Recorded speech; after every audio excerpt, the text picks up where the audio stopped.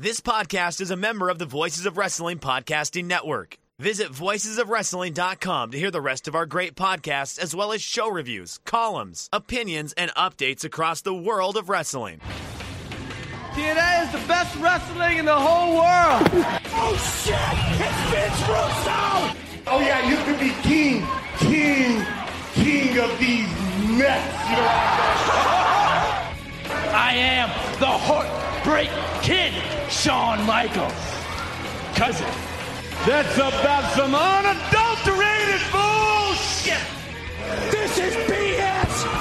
This sucks. I've lost my objectivity, and I don't give a damn. Welcome everybody to You've Got to Be Kidding Me. This is a show where we cover TNA history 1 month at a time. This week we're talking about December 2003 in TNA history. I'm Garrett Kidney. I'm joined as always by my co-host Liam Jones. Liam, howdy.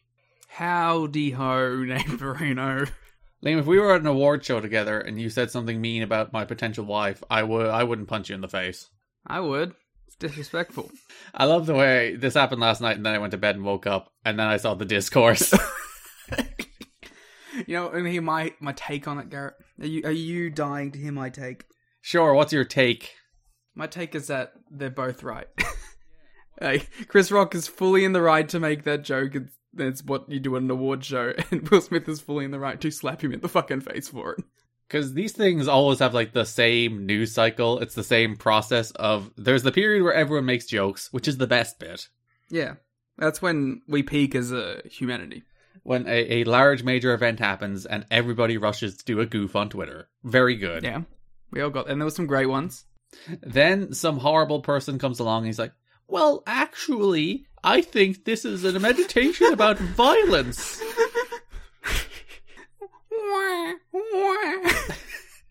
And then you go the step further and the dumb US political brain people come in. And it's like, This is how Trump happened. Or it's like, this is the consequence of woke cancel culture. And you're like, you people who could only process things through the lens of American political ideology should be banned from Twitter so that we never have to see you again. Yeah, it's a great goof, a great laugh. And you know, like, I don't know, let's be real, they probably like squashed the beef immediately afterwards too. Because there's a clip of Will Smith dancing to Getting Jiggy with It at one of the after parties. Yeah. He doesn't care. Yeah, they probably like had like a 3-minute conversation about how it went down and then moved on with their lives as extremely successful rich people. It's not like they had another brawl at an after party. Yeah, then you're like, all right, let's go. This is spicy. But yeah, no, you're caught up in the moment. My favorite video is the full video where it's like he laughs for a split second, obviously turns around to see Cheetah's reaction. It's like, oh, I have to hit this guy now. And then there's like the whole Chris Rock processing it. Oh, Chris Rock's great because my favorite part of like his reaction was when he's like, should I? He has like this moment of like, do I push this? Do I? Because he has like this he says it verbally. He goes, I could, and it's like he really wanted to just go in there. I think there's a bit of that thinks the way Will Smith punched him was a bit. Oh, at the start for sure. He also ate it. The chin on this guy. He no-sold it. Terrible. He would be a horrible pro wrestler if he actually appeared in TNA. The reason, of course, we're talking about this so in depth is that Chris Rock is a former TNA alum. Yeah. Will Smith maybe too. We haven't got there yet. Yeah, he went through that whole process of he tried to go with it. Then he saw Will Smith was actually mad. The first instinct and the instinct I respect was he immediately bowled his fist as if he was going to punch him back, and then composed himself because I think he thought, was this a bit that I wasn't a part of? And then he realizes Will is actually mad, and then he's just kind of stunned for a while. He was stunned for a second. No, he was angry for a second because there was that second where he's like, I can push this right now further and you're going to be the one who comes out of this looking bad. And then he swiftly turns to the, are we still going to do this? As he looks around at the people behind the stage to be like, do you want me to just pretend that didn't happen? And then the realization of, let's get this shit over with. Yeah, it's just like, I guess we're talking about documentaries again. The best bit, of course, would have been sending him out to read off Actor of the Year. Yeah, Actor of the Year. Fuck, it's Will Smith. He refuses to hand him the Oscar. Yeah, he throws the Oscar at him. It's like, bitch! It is amazing to see what will be the most famous Oscar moments in our lifetime in real time. Yeah. You know, in 20 years, people are going to be like, remember when Will Smith punched Chris Rock at the Oscars? Yeah. He gave him the Inoki slap. Oh, the way he had his little hand up as well. That man is a man of the stage. He knows how to make a slap look good. Performer. Yeah. I never want to hear wrestlers give out about no-selling anymore, because Chris Rock just got punched live on television and no-sold it. So that means a wrestler can no-sell whatever they want. We can stop saying punched. My man didn't get punched. It's more dramatic if you say punched, though, Liam. Yeah, but if he got punched, he probably would have gone down. Although with that chin, who knows? He didn't even touch his face. Chris Rock didn't reach for his face to go ow, my face fucking hurts. He just kept composure the whole time. Maybe Will is too used to throwing staged punches. Maybe. There is the good photo of the little ripple, which is always fun when you watch someone get hit. Because that's the MMA thing. MMA people and boxers, traditionally, when they transition to pro wrestling, have absolutely horrible worked punches. Yeah, because they don't want to actually kill the person. So maybe it's the other way around, whereas if you were used to doing staged punches... Well, Chuck Taylor used to say that. He's he used to talk about how he was always deathly afraid he'd get into a real fight, because he'd think he'd go up and work punch and go... So anything else going on? Since you've been asleep? Since we last talked to our listeners 2 weeks ago, I suppose. Oh, God. No. I finished Elden Ring, so I'm free. There you go. I haven't started it yet, but I do have the burning urge to play it. It only took me 85 hours. It's a lot of commitment. You, as a content fiend, will love the amount of content in that game. I do love content, but I don't like a non-linear experience. So it's a real. I'm being torn in two directions. It's also hard. I don't mind hard games. Yeah, I thought you always get mad at hard games. I do. Yeah, you know what? Fair enough. Maybe I don't like hard games. I don't like easy games. I like a middle ground. I don't like to lose, but I like a challenge. I want to do it first try, but I want it to be a hard first try. Right.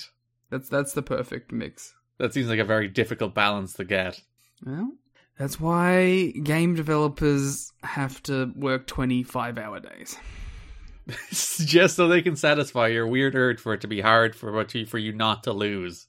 Yeah, that's the perfect balance. So nothing else? Not really. We did Rain Takers episode 2. Oh yeah, I suppose we should talk about the Patreons. Yeah, we should do this at the start. This was when most people listen.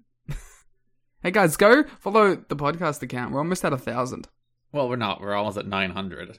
Yeah, that's it's only 10% of the total that we have left. I guess. Yeah, we're at 90%.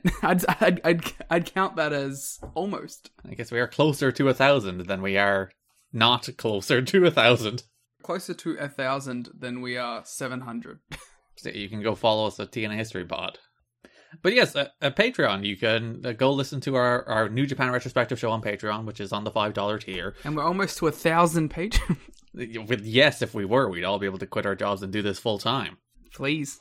Everyone who follows us on Twitter should go pay us the highest tier possible. God, then we'd be swimming in it, wouldn't we? But yeah, Brain Takers, right in your Patreon feeds right now. Also, the Ring Cat King series is there, and we'll be doing a bunch of end-of-year retrospective content on Patreon in the coming weeks. We're covering December 2003 in TNA, so we will be doing our end-of-year draft for 2003 TNA, where we take the TNA roster from the year that is 2003, put together our own rosters, and then put together a show, and then you can vote on who's is best. Mine was best last time. Suck it, Liam. Which means I get the first draft pick. You know what? Sure, you can have it. Yeah, I need it. And we'll also be doing our end-of-year awards show for 2003 on Patreon as well, giving out some awards for the best and maybe the worst of 2003 TNA. So there's lots of exciting Patreon stuff. As always, I'd recommend that you wait until the turn of the month to subscribe. Wait until Friday so that you don't get charged twice. If you subscribe between now and Friday, you'll get charged between now and Friday and charged again on Friday. So subscribe on Friday. But go to patreon.com/kiddingme for Raintakers, for Ringcat King, for the watch along of NWA TNA pay-per-view number 75, the last show of 2003, will be there now as well as the show notes, which are 11 pages today of notes on the shows we're about to cover, including everything that happened, and all the news notes, and occasionally there's some notes we don't even get to, so there's like bonus content in the show notes. It's like a book chapter on the month of TNA that is December 2003. All of that, plus our star ratings, waiting for you at tnachad.com or patreon.com/kiddingme. 3 tiers. Very approachable for everybody. Go subscribe. 3 tiers for us. Hip hip. Hooray. Hip hip. Hooray. Hip hip. Hippo. Crit. Damn, owned. Let's go. Speaking of hypocrites. So yeah, let's start the news with the probably last Hulk Hogan update for a while, or at least last significant one. The House of Cards has come crumbling down. Hulk Hogan is not going to TNA. What? I know, it's a shocker. But Garrett, I was promised that he would be there in the asylum. He said it. He's like, I'm going to go to TNA because he has unfinished business and he wants to win the NWA title, and he got beaten up by Jeff Jarrett and he just never came back. Jeff Jarrett is just too strong a force, Liam. Yeah, I mean, I guess he's too scared of Jeff Jarrett. He got hit by a guitar with Jeff Jarrett and pussied out like a bitch. Yeah, it has to be that. He had to have seen how Jeff Jarrett ran through all of Jimmy Hart's soldiers. Mm-hmm. And he's like, oh, I can't go out there. Have you seen how Jarrett's killed everybody? I can't be next. He saw the hit list. He put the hit list on television, and literally the week later is when it's like, no, it's over, it's done, we can't do it anymore. Yeah, I assume that was like part of their like, all right, fuck you, man, moment with like, we're gonna take it as a we Jeff beat you. Yeah, which is kind of what they do, because on the December 3rd pay-per-view, there is a very throwaway line from Mike Tenay on commentary where he talks about how Hulk Hogan has not responded well to knee surgery and how his appearance in TNA will be postponed. And he even makes sure to emphasize that his international appearances have also been postponed because he was still on tap to do the Tokyo Dome. And even when Mike Tenay said that, apparently New Japan were still like, he's doing it, right? So when he's like, he's also cancelled all of his international bookings, that was news to New Japan Pro Wrestling too. Yeah. This guy, man. Well, to be fair, that's how they probably should do it, you know? They should claim it as Jarrett won. Try and get as much like heat from it as you can possible. Especially because this is like a considerable instance of having to save face. There will be another one of those this month as well. But like, the company bent over backwards for this guy. They removed Vince Russo from their writing team so that he could come in. Gigantic mistake, apparently. That's what we've learned from this. They made Jeff Jarrett NWA champion so he could come in. They turned Jeff Jarrett heel. They turned AJ babyface. Like, they bent over backwards. They had Jimmy Hart all over TV. They built the storyline for like 3 weeks. They continued to build the storyline even after he pulled out of the original Bound for Glory date. So this is a company that bent over backwards to appeal to bringing this man in. And then, like the news note, Hulk Hogan, after not returning calls from TNA for over a week, finally informed TNA that his knee was not responding well to the surgery he had last month and that he was cancelling all in-ring appearances until further notice. That meant TNA's plans to run a 3-hour Sunday pay-per-view in February were off. The second time they've decided to postpone a special pay-per-view because of Hogan's injury situation. Hogan's knee problems may well be as serious as he's letting on, but it's not stopping critics within TNA from saying, I told you so, regarding the decision to bank on Hogan and begin hyping him without contracts being signed. It's funny, like, this may be my own biases coming through here, but despite all this, I can't bring myself to, like, be like mad at TNA, you know? They took a big swing, they missed. Mm-hmm. It's more of a, oh, you guys, than a, you fucked up here. I don't know why, I can't bring myself to give them the slap on the wrist, you know? Because you can understand what they were going for, and they're in cahoots with a more natural heel that can take all the blame. Yeah, exactly. They had to give it a shot, you know, and it didn't work out, but I don't think they particularly lose much from it anyway, you know what I mean? Like, the changes they made weren't... Like, they turned AJ face to where he probably should have been already. They turned Jeff heel, which is annoying for us to watch, but it's probably what he should be anyway. So it's like, I don't know. I don't think any of the changes were drastic enough to be like, haha, look at you guys, you changed everything for this. But I also... Yeah, I don't blame them for giving it a shot. It is a very important lesson about get the name on the contract before you start doing anything, though. Yeah.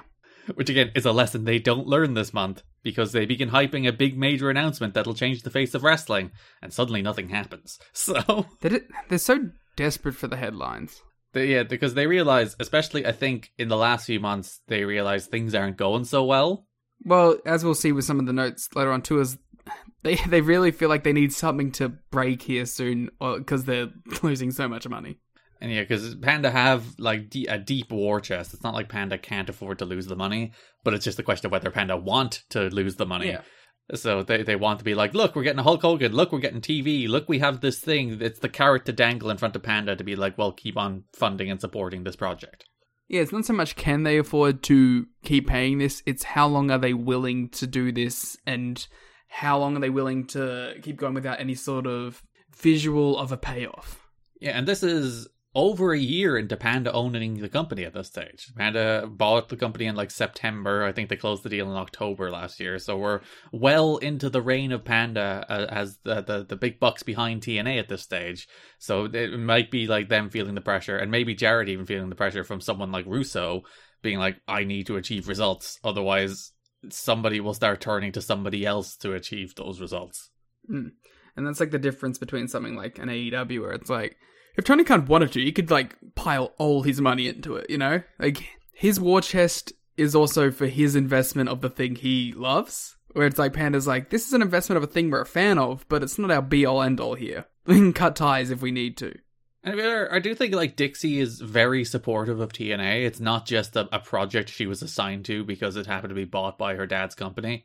Like, I do think she is invested in and believes in and wants to see TNA succeed, and that will be bared out through the entire history of TNA and through the next 13 years before she's no longer involved in TNA. But yeah, you're right. At the end of the day, it's Bob Carter's money. It's not Dixie's.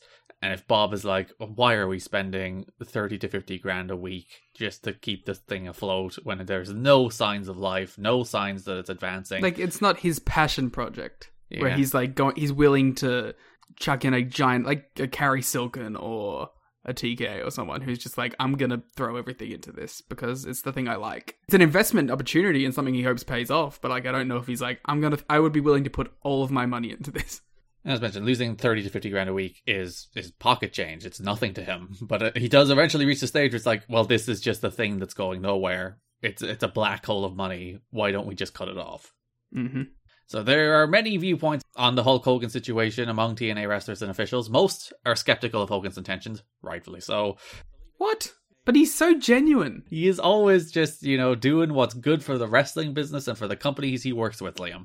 Yeah, if there's one thing I know about Hulk Hogan, and that is he is always willing to put others ahead of himself. A trustworthy individual who has the best interest of everyone he works with at heart. People believed he's using TNA. Others strongly defend Hogan as doing what is best for TNA in the long run. These people, I don't know who they are. Whoever PW Torch are talking to is like, no, he's Jimmy Hart. It probably is Jimmy Hart. Like, there's a note that they're still like pursuing the venue. We'll talk about that in a second. But Jimmy Hart is still like chasing down the venue days before this is like announced as being off. So even like Jimmy Hart is probably overly invested in this thing than he probably should be, but also he's getting a role on television because of it, so he's probably quite happy. I was thinking about that with a couple of people on these shows, where it's like, it is consistent work for a lot of these people too, so they do have some sort of intrinsical investment there. Hogan saying his knee is not responding well to surgery is being seen by many as a lame excuse to delay his commitment to wrestle for TNA. This has become a fiasco for TNA, and watching them try to save face is going to be embarrassing, says one TNA wrestler skeptical of how the situation with Hogan is playing out. Hogan doesn't want to work a pay-per-view that's going to bomb, says one insider. Until TNA has a national TV clearance or there is some indication it will do well, he will keep delaying his match against Jarrett. Oh no, at me. It's upsetting, but like, I don't know, it feels like there was pivots that they could have made at a certain point. Which pivots? Well, the big one that we were talking about on the last episode was, it felt like they could have gone to Sting at some point. You can't run as gigantic of a building, but you could have done the show still.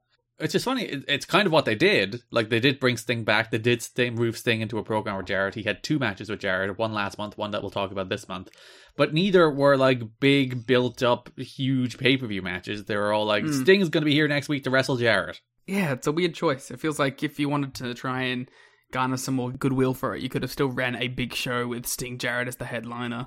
Because the reason we also move into promoting Ultimate X2 here is because Ultimate X2 was also meant to take place on that show, so they were meant to build to that. So like they still do many of the things they were still planning to build to. Even Triple X against AMW was a match that was tentatively planned for that show, and they do bring back Triple X and start building to the reformation of Triple X as well. What an admission of like a failure of a push that is, by the way. Yeah, it's like these guys didn't get over by themselves, probably due to no fault of their own, frankly, but let's put them back together as Triple X because that's when people liked them. And like so blatantly as well. So we'll talk about that when we get into the shows. Another situation that concerns Hogan is the location of the proposed TNA 3-hour pay-per-view. He won't work at the Asylum because it would appear to be too big a step down for him and make him appear to be washed up, which, you know, debatable. Jimmy Hart had negotiated to run the pay-per-view at Fort Campbell, Kentucky at an airplane hangar where bleachers and lighting would be brought in specifically for the event. Lightning? Yeah. They're bringing in lightning for it. They will wait to hold the night on the instance of a thunderstorm. And then when lightning strikes, they'll put some of those spires that you can have lightning strike that attract lightning. And that's where they'll hold the pay-per-view. If you can get that visual, I'm sure that would rock. I imagine it would be a little dangerous, but it's probably worth it.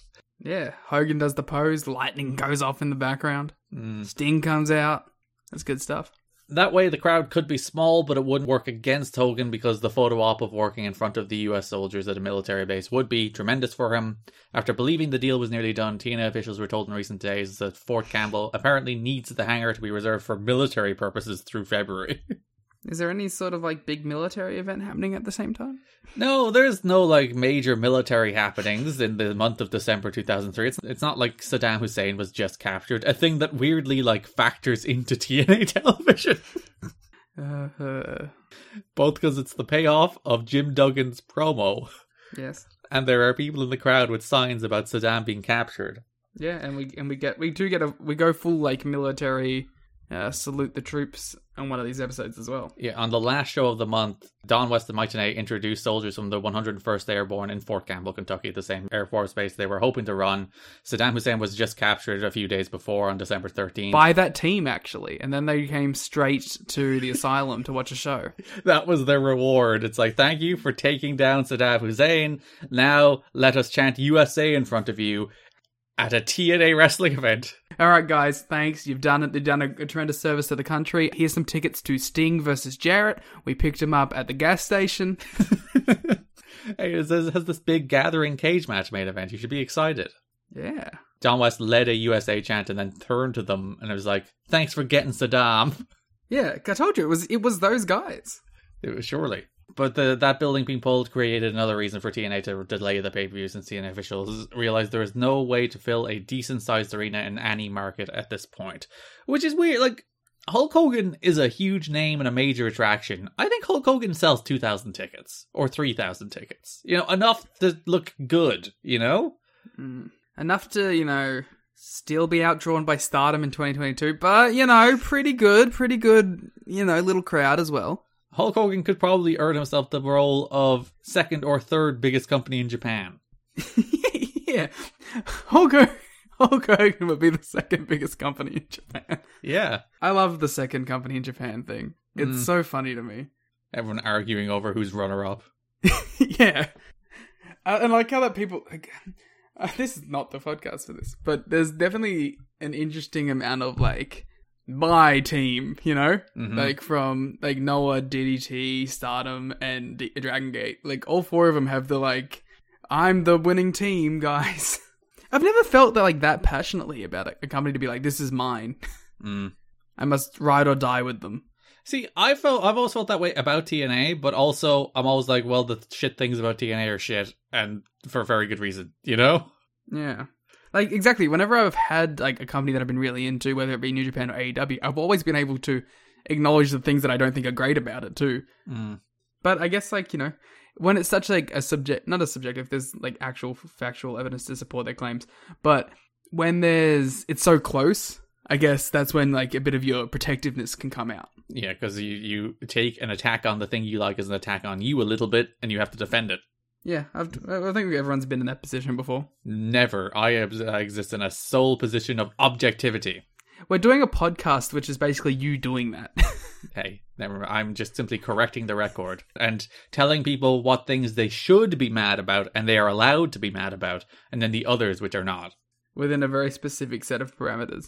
Jarrett flew to Tampa for a meeting with Hogan. Face to face, Hogan told Jarrett he wouldn't be able to make the February date, but that he was still with them. When asked about WrestleMania 20, Hogan portrayed it as he and Vince McMahon had a different vision of the business, and both agreed they couldn't work together, describing his relationship with McMahon to a married couple who had been divorced 3 times.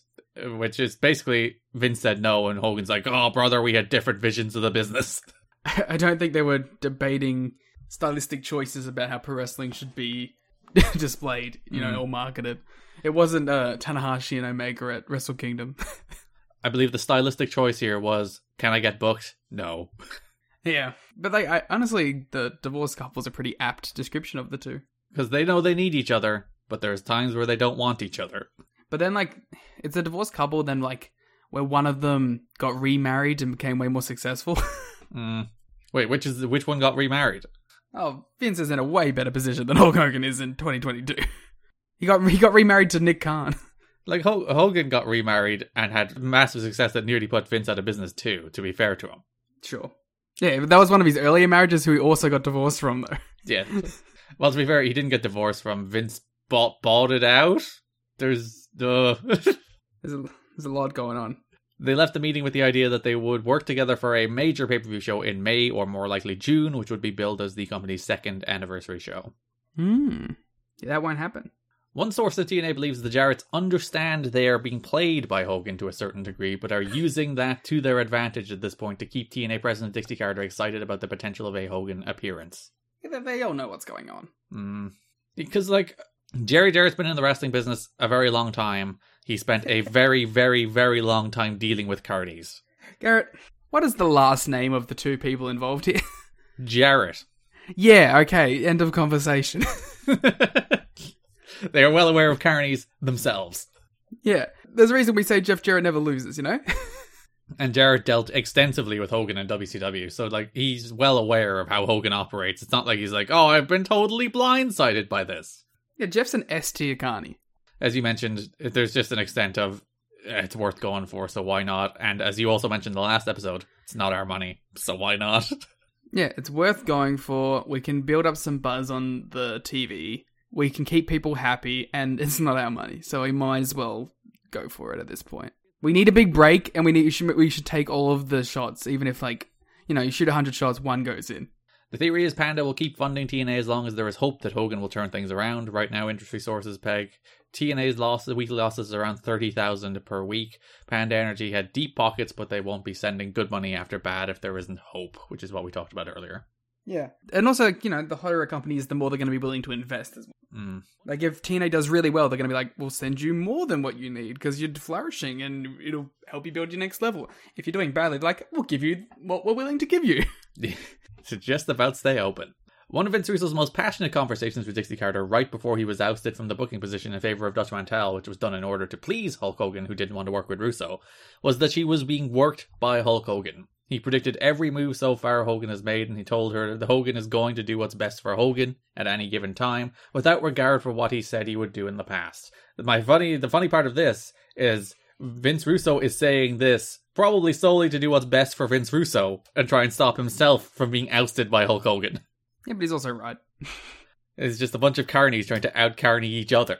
Yeah, and the problem here is, while Jeff and Hogan are S-tier carnies, Vince is only an A-tier carny, so he's a slight step behind. Because it is funny to be like, no, for the good of TNA, we shouldn't bring them in. Not for the good of the fact that if we bring him in, I'll be removed from my position writing the show. But that's the thing, Vince is a people person. He can make you feel like you're on top of the world. We'll talk about that more in a second. Which is how he's gotten in with Dixie so well from the beginning. He knows who are the power players, and he knows how to suck up to them. Yeah, he knows how to butter someone's bread. A lot of Hogan's focus has now shifted away from himself and his wrestling career and toward his 15-year-old daughter, Brooke, and her singing career. I thought that was all subtextual stuff. Lou Pearlman, who was the force behind the creation of NSYNC and Backstreet Boys, is really behind Brooke and sees a tremendous marketing opportunity for her. She would be marketed as Brooke Hogan, not her real name Brooke Bolea, because they do plan to publicize and take advantage of the publicity associated with her being the daughter of Hulk Hogan. This is before Brookamania, this is before Hogan Knows Best. That wasn't until, I think, mid-2005.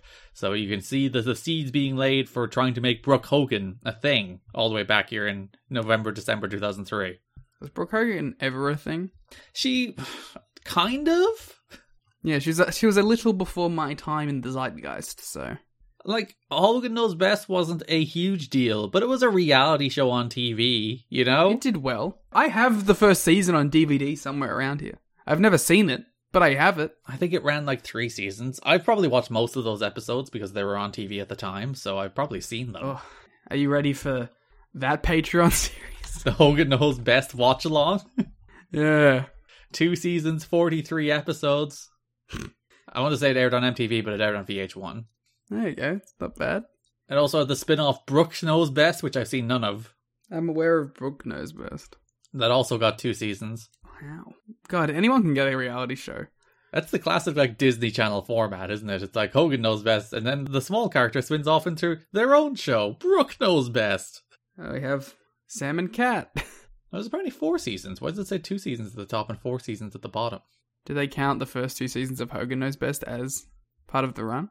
Because there's a 7 episode season, 13 episode season, 12 episode season, and 10 episode season apparently. Wow. Airing basically 6 months apart or 3 months apart, depending. God. I'm sure all the fans were devastated when it was cancelled. I love the cast for the show because it's Terry Hulk Hogan, Linda Hogan, Brooke Hogan, Nick Hogan, Brian Knobbs. Does Bubba make an appearance? Probably. I don't know. Surely shows up and gets punched in the face by Mick Foley. Yeah, that's in the show. But yeah, that's enough on Hogan Knows Best. That's honestly enough on Hogan in general. Yeah, and we'll never have to talk about him ever again. At least not for a while in a major way. Did Brooke Hogan release music? Yeah, she was a musician. Really? That was the whole thing. She wasn't a reality show star or an actress. She was going to be a musician. Wait a minute. As I run to Spotify. How did you not know that she was like that? The idea was she's going to be a music I'm star. sorry. I don't keep up with Brooke Hogan. Yeah, you should. I know that she was like going to marry Bully Ray. Yeah, she'll be a very important part of TNA television when we get to it in like 9 years. Yeah, she's got a few albums. Yeah, she's an actual musical artist. I've never listened to a single Brooke Hogan song, but okay, she has 2 albums. 2006's Undiscovered. Still remains undiscovered, some would say. By 2009's The Redemption. Because Undiscovered was so bad. She released singles in 2017, 2018, and 2019. Just keeping that music career ticking over. Would you like... Here's a fun game, Garrett. I'm going to give you an over or an under of monthly listens on Spotify for Brooke Hogan. Oh, God. So her overall number for... Yes. All of her songs combined. No, per month. In 2022 of March, how many times does Brooke Hogan get listened to? I'm going to go... No. I'll give you a number. You tell me over or under. Okay. 35,000. Oh, God. You picked a very... my guess there was going to be 75,000. So I guess I'll go over? It is over. Oh, well, good for her. 53,000. That is better than this podcast does, but only by a little.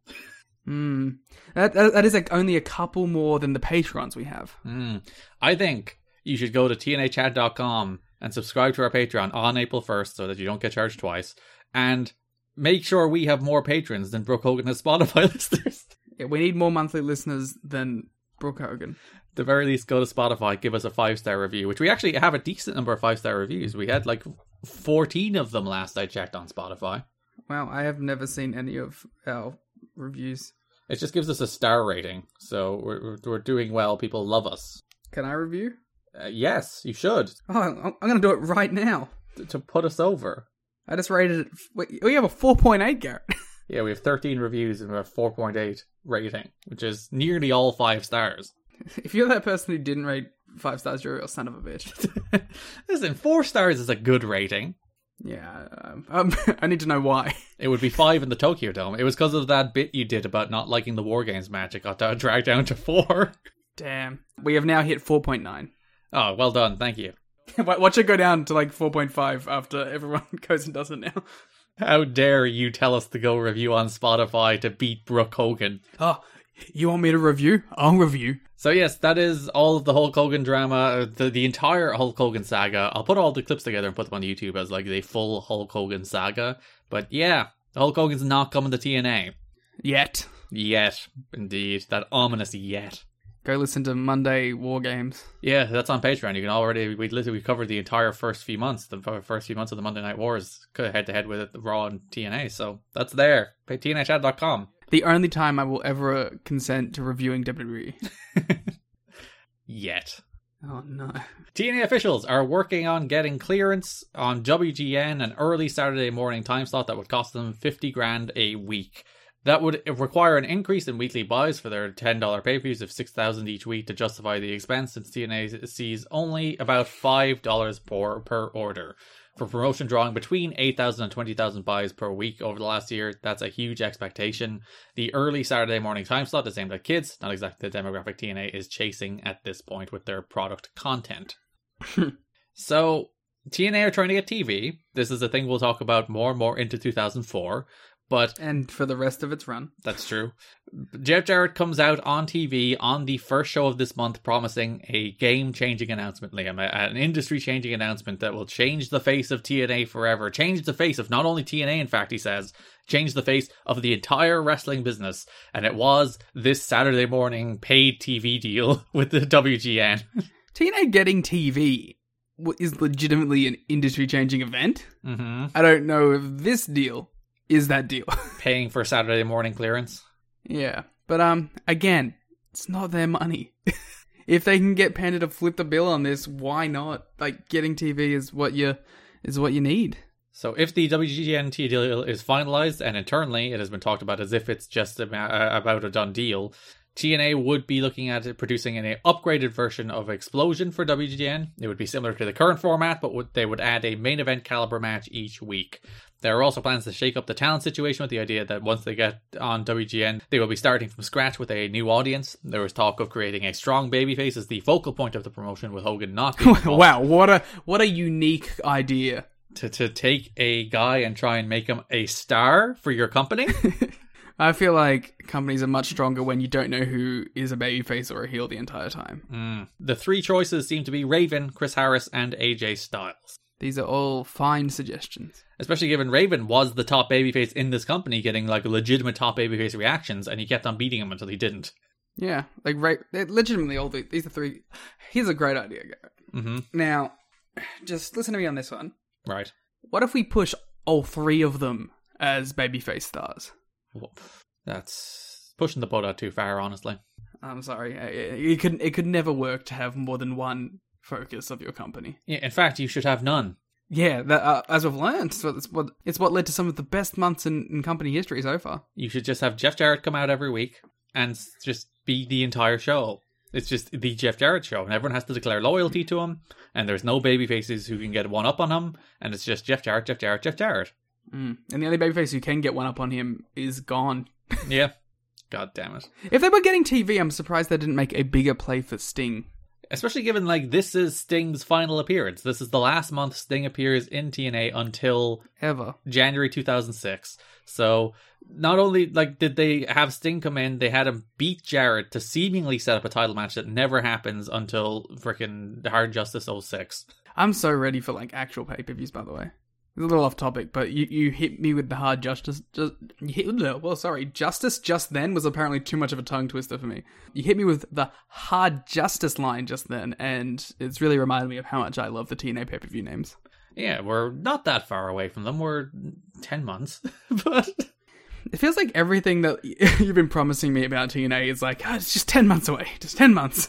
Well, we'll have 2004, which is... 2004 is a bit of a wacky year, because it is like, they're just swinging. I don't mind wacky. I will always take wacky over boring. Because most of 2004, they don't really know what they are anymore. They have no idea what they're trying to be or supposed to be, so they're just kind of swinging. Yeah, I feel like that's... Not knowing what they are is a lot of the TNA run. Or at the very least, having two conflicting visions of what they should be. Yeah. Or trying to be something else. Or being ashamed of the thing that you are.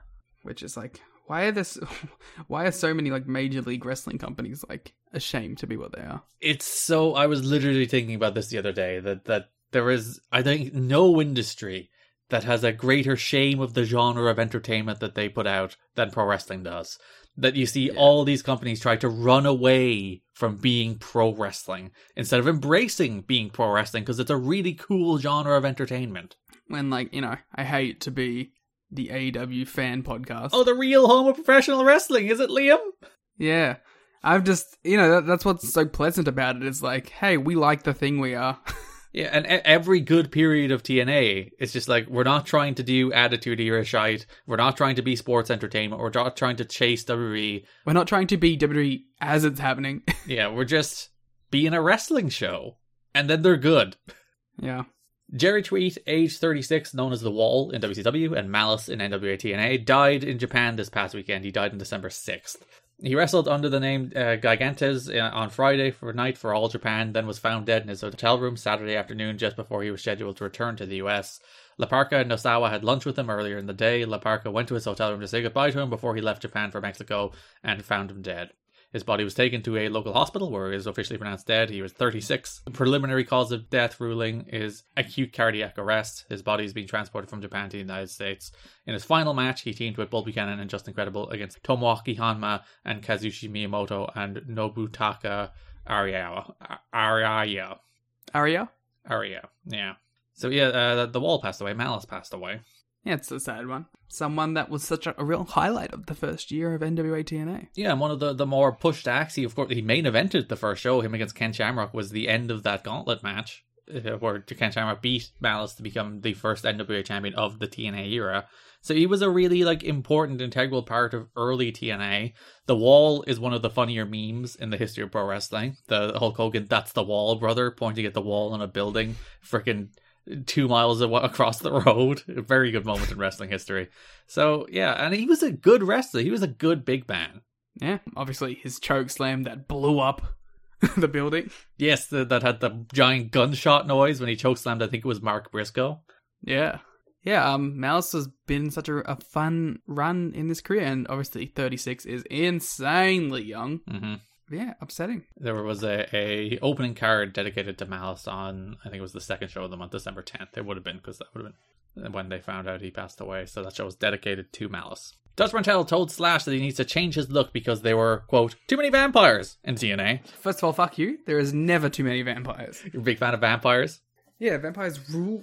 Team Vampires when you watched Twilight? I watched Twilight last year. I've never actually seen the Twilight movies. I never even watched them out of intrigue. They're bad.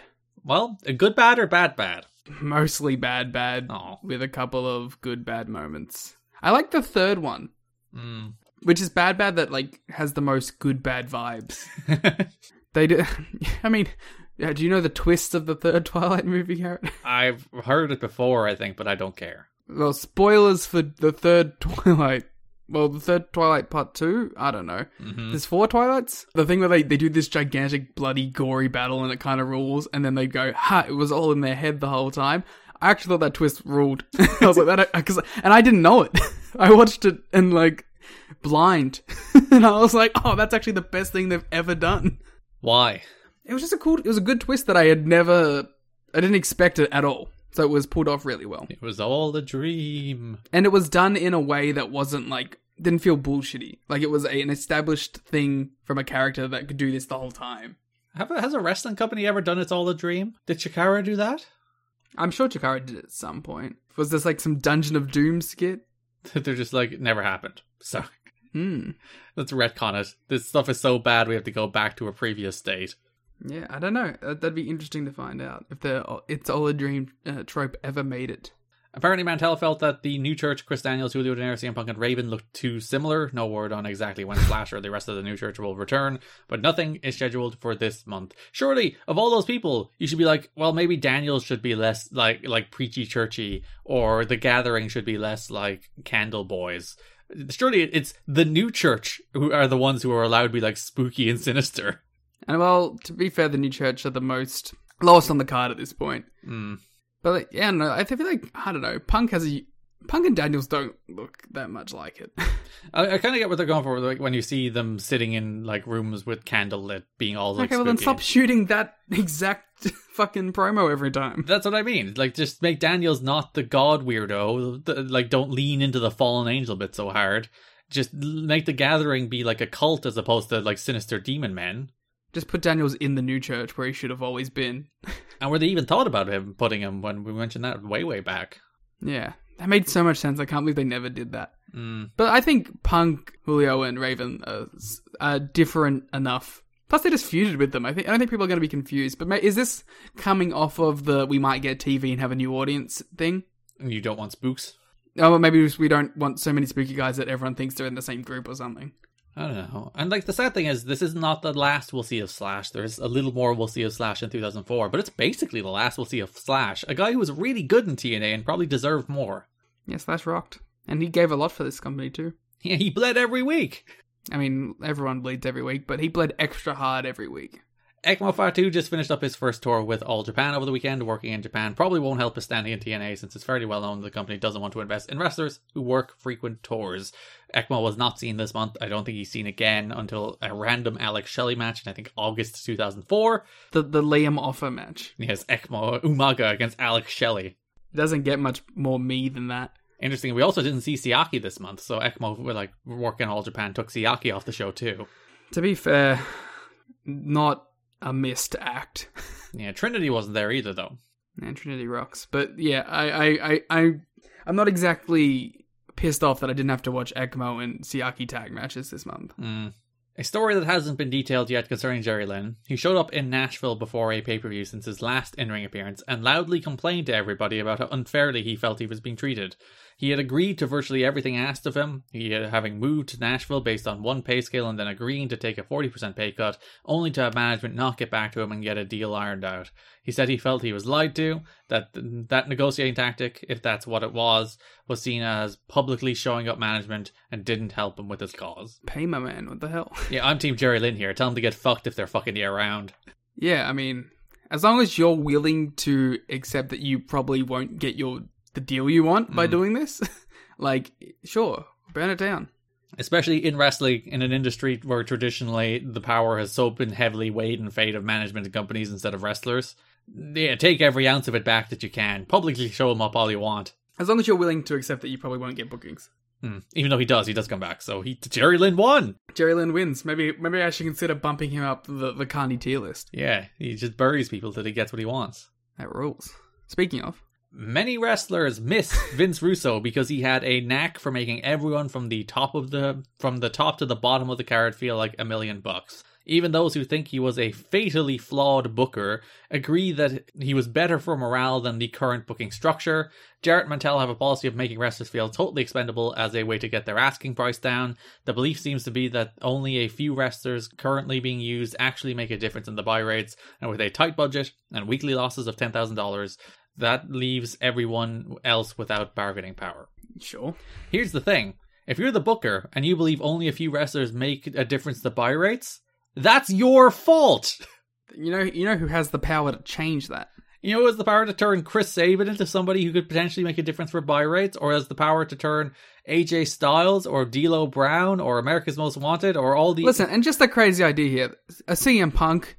You got a bunch of guys here that you could give a shot to. Now, Julio De Niro's the real star of the Gathering. Honestly, I'd try both at this point. Why not? Sure, this is the month they do turn them, so they're doing what you want. Yeah, we'll see how it works out. Like, if only a few people are contributing to buy rates, maybe you should try and make the people you have bigger stars, huh? Yeah. Ugh. I feel like that was kind of always a recurring issue where it's instead of trying to make our guys the draw, it was, let's look for the next draw we can bring in and see what happens. And it's no, just try the guys that you have. Put effort and power and money behind them. And then what will actually happen is you'll get cases like Christian being I want to go there, work with AJ and work with Joe and work with all these young, exciting, fresh wrestlers, instead of being I'm going to get Vader to come in to pop a buy rate and he won't put anybody over and it'll be for the net negative of the company, even if he does do a good number on one night. And I feel like we have this discussion all the time now where it's they're just getting the WWE guys, but it's There's a difference between getting WWE guys just because you're desperate for anything and picking and choosing legitimate talent that will make a difference. TNA having Orlando Jordan like big league Christopher Daniels before Christopher Daniels goes on to lose to Val Venus is what drove fans away from TNA. Yeah, it's like Jeff Hardy, obvious. Kurt Angle, obvious. The Team 3D, obvious. But there's a level of like, and like even if they're young enough and they weren't stars, that's all you can give them a shot to, because why not? But it's when you're desperate and you're like, I need mid-Carter 3B from SmackDown. It's like, let's get the Bashams on the show. It's like, why? Who knows? And then they can beat AJ on TV in 8 minutes. Well, Shannon Moore show up and start punking out AJ, because why not? Yeah, that's when it's... I mean, this is, this is territory we will cover consistently, I'm sure. One story making the rounds is that Vince Russo has told Panda officials that he will not return to the creative process as long as Jeff Jarrett is involved. Russo has been telling people that Jarrett never bothered to call him when he made the decision to remove him from the creative team to pave the way for Hulk Hogan coming in. Russo claims that he was given the news by Jerry Jarrett and that Jeff never returned his calls when he attempted to talk to him about the situation. Russo is still on the company payroll and is said to be very frustrated with his latest fall from power. What do you feel about this? The shows are worse without him, but also when he gets full power, the shows are quite bad. So, I don't know. But they're still better? Well, they become funny bad instead of boring bad, which I'll always take funny bad over boring bad. Boring is like the worst thing entertainment can be. I will take bad over boring. Yeah, because like the Russo shows are at least silly, and you can laugh at them, as opposed to some of the shows. Not really this month. I think this month is fine. It was the 2 months before that were particularly like lifeless. There is some stuff this month that like is pretty good, and at least there's like exciting directions they're moving in, as opposed to November and October, which were, I think, just like dire months across the board where nothing was happening and nobody was over. I will agree that this is a better month than the last couple of months. I'm still not high on the company at this point. Yeah, no one is. not even TNA. It's not an enjoyable experience to watch these shows. Which like it has been. I feel like there's a misconception that like this is what it was like all the time at this point. Despite discontent with the product lately, Dixie Carter is sticking by Jeff Jarrett as the head of creative. Jeff Jarrett has only minority ownership in the company. Different percentage figures have been circulated over the last year, but Carter would apparently have the power to oust him as head of creative. However, she promised Jarrett that she would stick with him no matter what, through thick and thin, until 2009. Says one wrestler, though, I don't know any talent that produces themselves better than somebody else could produce them. There's no way not to lose perspective when you book yourself. No wrong. Dutch Mantell is more vulnerable than Jarrett. Dutch's situation is giving the boss what he wants, says one TNA wrestler who's familiar with Dutch's booking over the years.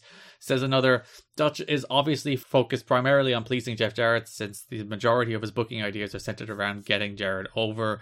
Everything else has been an afterthought and nobody is happy about it. He's the Bruce Pritchard. Like, you do see it on these shows that they have increasingly become the Jeff Jarrett show. Like, these shows are just all about Jeff and Jeff creating a stable. Because we, for the first time, well, not really the first time, Sex was the first one, where that was the first, like, all-encompassing angle where all the angles in the show were secretly about sex. Sentences. Whereas, like, November and December, increasingly, especially in December, all of these shows are about Jeff Jarrett. All of these shows are about Jeff Jarrett's group that he's forming and his trying to get power in TNA and his feud with Eric Watts. So, yeah, it really is the Jeff Jarrett show these days. Yeah, we're living on Planet Jarrett, baby. Not yet, but yes. In spirit. I can't blame Dutch. This is what he was brought in to do, basically. At least if it... Yeah, well, I mean, I can blame him for putting on a show that I don't enjoy watching, but as far as, like, he's doing what he is told to do... He is making the part owner of the company seem like a big star. But he's not even doing that, though. Like, Jarrett doesn't seem like a big star. It's just that he's all over the show. He's annoying. And not the good kind of annoying. He's the, I want to skip your segments kind of annoying. Do you think that is more on Jarrett's ability to deliver in these segments than it is the actual segments themselves? Like, if it was a better performer being put in these situations, it would work? Like, I'm not a fan of all-encompassing angles, just as a general rule. Angles that, like, just pervade every element of the show, because then you're all or nothing. If the angle is bad, the show is bad. So you can't have like a little pocket of the show that's good because it has to be about this big all-encompassing angle. So I as a general rule, I don't like what they're doing at the moment. I don't like the periods of TNA history where it's just like, and now everything on the show is about Immortal. And it's Immortal all through the show, and you can't avoid Immortal. So even if there's someone or something you like on the show, that's also about Immortal, so it sucks. So I don't like that as a general concept. I think Jeff is a good performer. I think he's a good wrestler, and he's a good heel. So now that he's being booked as the top heel, where literally everything's about him, and he's just unbearable, I think it's just overexposure and bad writing. I agree also because we've seen that he can work as well. Like, not like in the ring sense, in like being a top heel can work as well, because we've had it before and it felt better. Yeah, because his first one was as a heel a year ago, and that was fine. And then even like the little babyface run he had as champion, I thought was okay. He was pretty good. Yeah. There was like rough patches with the disco stuff, but for the most part, I thought he was a good babyface champion. And now that he's just overbearing, all over the show top heel, I'm already sick of him now, and I know we're getting this for another 3 years. So. An action figure company was backstage scanning the wrestlers for an upcoming line of dolls that will be released about 8 months from now. I wonder, was this the Marvel toys? Dolls. That's from PW Torch, using the word dolls. Liam's like, no, they're my action figures. They're not dolls. But the first sentence, you say an action figure company. Fucking dolls. Yeah, I have some. I don't. Yeah. I like those Marvel toys. I had some of them. There were some cool ones. The Ron Killings ones are great. Yeah, I had the AJ with the red gear. Yeah, there's some cool ones. The word backstage is that Rockstar Games, the makers of the popular Grand Theft Auto series of video games, is the leading candidate to produce the TNA games. Talent has been told that they will need to sign releases before the deal can be finalized. The word in some circles is that Rockstar Games has offered a huge budget for the game with several $1 million directed at advertising the game. There's a good chance that some of the advertising money will be spent on WGN, which may have helped TNA to secure a better deal with the network. Rockstar Games, Liam. So this isn't true at all, right? I don't like. In the build-up to Midway getting the deal to make the TNA game, there was like multiple reports that Rockstar and EA were also in talks with TNA. And I don't know how far that would have gotten. I don't know what a Rockstar wrestling game looks like. 6 years later, though? Well, the deal is signed in 2005, I think. The game isn't released till 2008. So, I can't believe this. Yeah. Let's see what Rockstar was making in 2003. They were making San Andreas. They were making Max Payne. Yeah, Vice City came out in, 2002? And San Andreas was 2004. So they were deep into making San Andreas at this stage. Vice City was 2003. 2003, and then 2005, yeah. There you go. Yeah, they were in the middle of Vice City. Oh, sorry, late 2002 for Vice City. The PC port was 2003. See, don't you question me, because I knew it was a year between 3 and Vice City, and then 2 years between Vice City and San Andreas. They were getting ready for the big Max Payne 2 release. Yeah, like maybe they were like the original concept for Bully. I've never played Bully, but the original concept for Bully was that it was going to be set in a wrestling universe instead of a preppy high school. So they were like, maybe we'll get a wrestling license for it. So do you think like it was not going to be TNA the game, but it was going to be TNA in a game? Yeah, like not necessarily a wrestling game featuring TNA, but a game that featured TNA. I'm looking at what else came out in like... So like if they had a sign in 2003, it would have probably came out in like 2005, 06 if they were... So yeah, you're looking at like Bully... Rockstar Table Tennis. Midnight Club Los Angeles. But like, to be fair to Rockstar, that was an era where they did make more different and varied games. They weren't just the Grand Theft Auto and Red Dead studio. Yeah, I mean it was Bully, Manhunt, and Grand Theft Auto. Yeah, and Max Payne and Rockstar Table Tennis. That was 2003. I'm going from like release times. They made a table tennis game for Wii. Yeah. That's not a thing they do anymore. I'm looking at what they do right now. I mean, LA Noire. Yeah, like they made a bunch of different kind of games. I'm looking at it now. It's really great. Because people just think of them as the GTA and Red Dead people. And that, of course, that's what they are now. But they used to make much more varied and interesting games.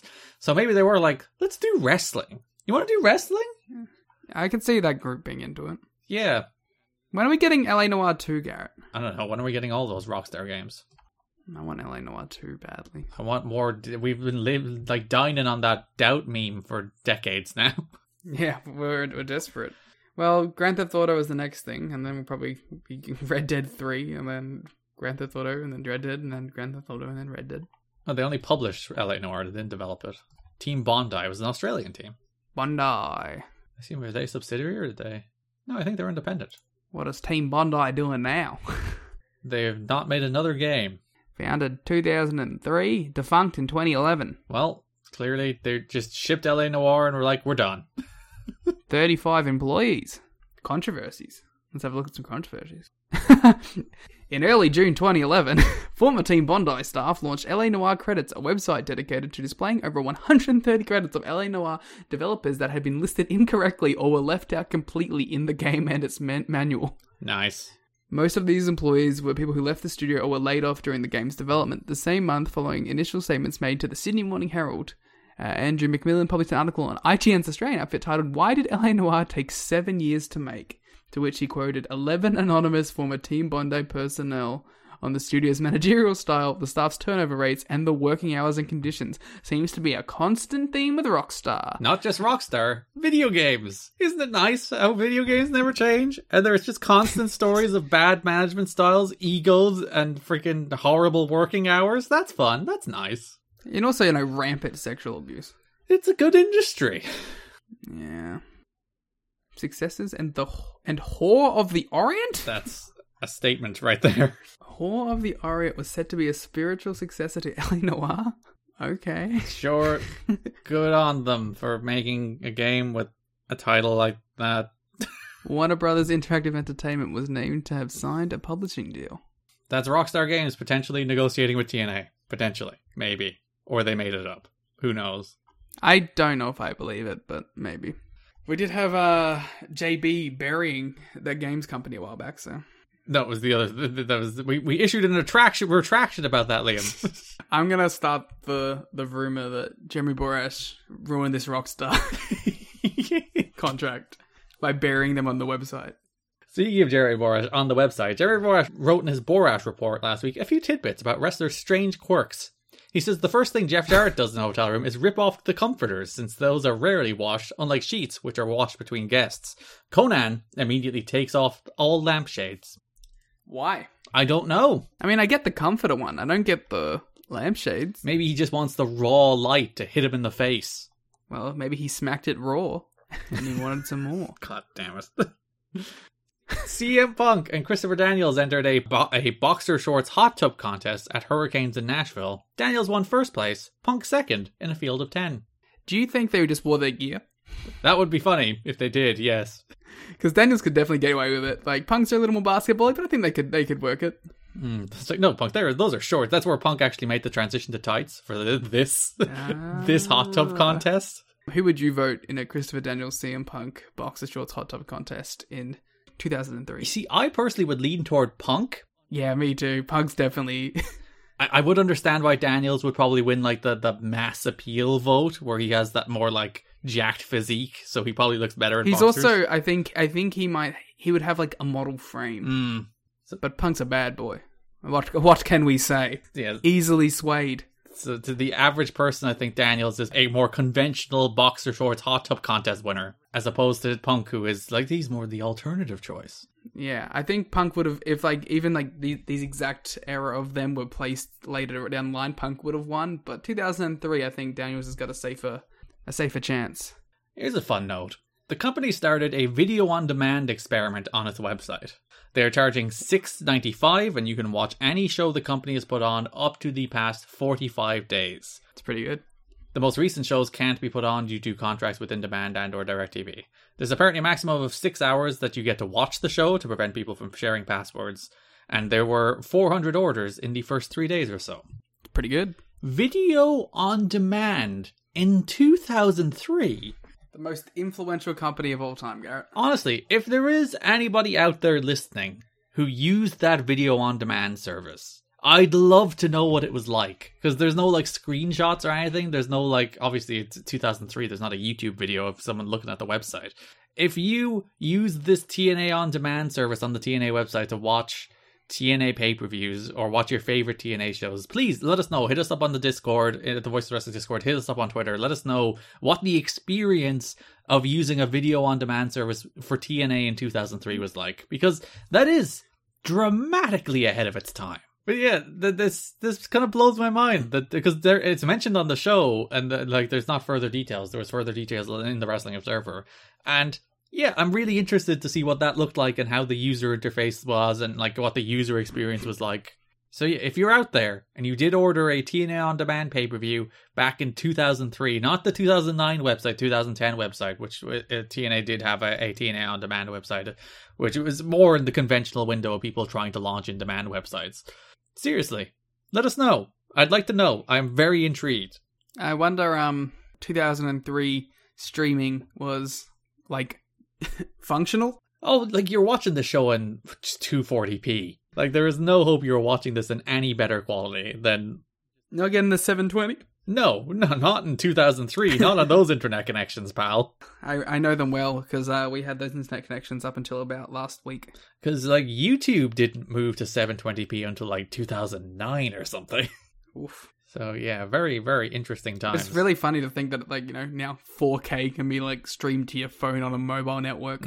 Whereas here back in the day, you could watch like a tiny letterboxed version of the show just shoved in a corner of a screen. To be honest, like you had to watch the really tiny versions because that's the only way it would look like good. If you blew it up to a full screen, it looked terrible. Yeah, I wonder if they let you download them, but probably not, given the whole thing that they put the window where you can watch them for 6 hours, which seems a little stingy, but sure. Yeah, what if you need to like go do something, pick someone up from somewhere? You have to dedicate your full time. Yeah, you better make sure that you can watch your TNA pay-per-view when you order it. At least they give you the chance to watch 3 of the shows from that month in that time period.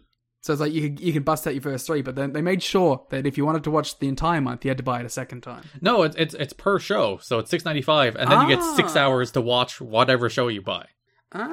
That's worse. It's fun that like even back in 2003 they're thinking about password sharing, which is a thing we kind of just moved on from, but now Netflix are trying to crack down on it again. It's like, god damn it. They change their mind every like 3 months on that. But yeah, seriously, if you're out there and you used this service back in 2003, let me know. Star World renews its deal for a second deal. The station reaches Asia and the Middle East, and the fans in Israel with a satellite are also able to see the show. So apparently TNA is at least doing well enough in Asia to be renewed. Wow, I didn't know TNA was on Stardom World. Second biggest company in Japan, baby. Yeah, Jarrett, you're in. In the Garrett Gives Out about somebody giving out about cold crowds department, Dave Meltzer again. All right, well let's just like hit all your points here so we can upload this video and refer to everyone to this video afterwards. No, I'm going to do it every time. Every single time. I'm leaning back. Just go off, King. The continued low response likely indicates a lower purchase rate of the show. The trends of our response and DirecTV numbers in the past have been pretty similar, and if that's the case, numbers estimates from last week, while accurate for much of the past 18 months, may well be above what the show is doing now. The live crowd was down to 650. This was for the second show of the month of December 10th. And it looked like from lines about 2/3 paper, which indicates very little paid attendance. In addition, anyone with a military ID was allowed in for free. The weather was drizzly, windy, and cold, so that didn't help. My own thoughts, again, this is Dave Meltzer from the Wrestling Observer. Watching the show were the same as they've been for a while. They have to get out of the fairgrounds. The people just don't react anymore. This is the thing I hate about this. His next sentence, where he doesn't put 2 and 2 together.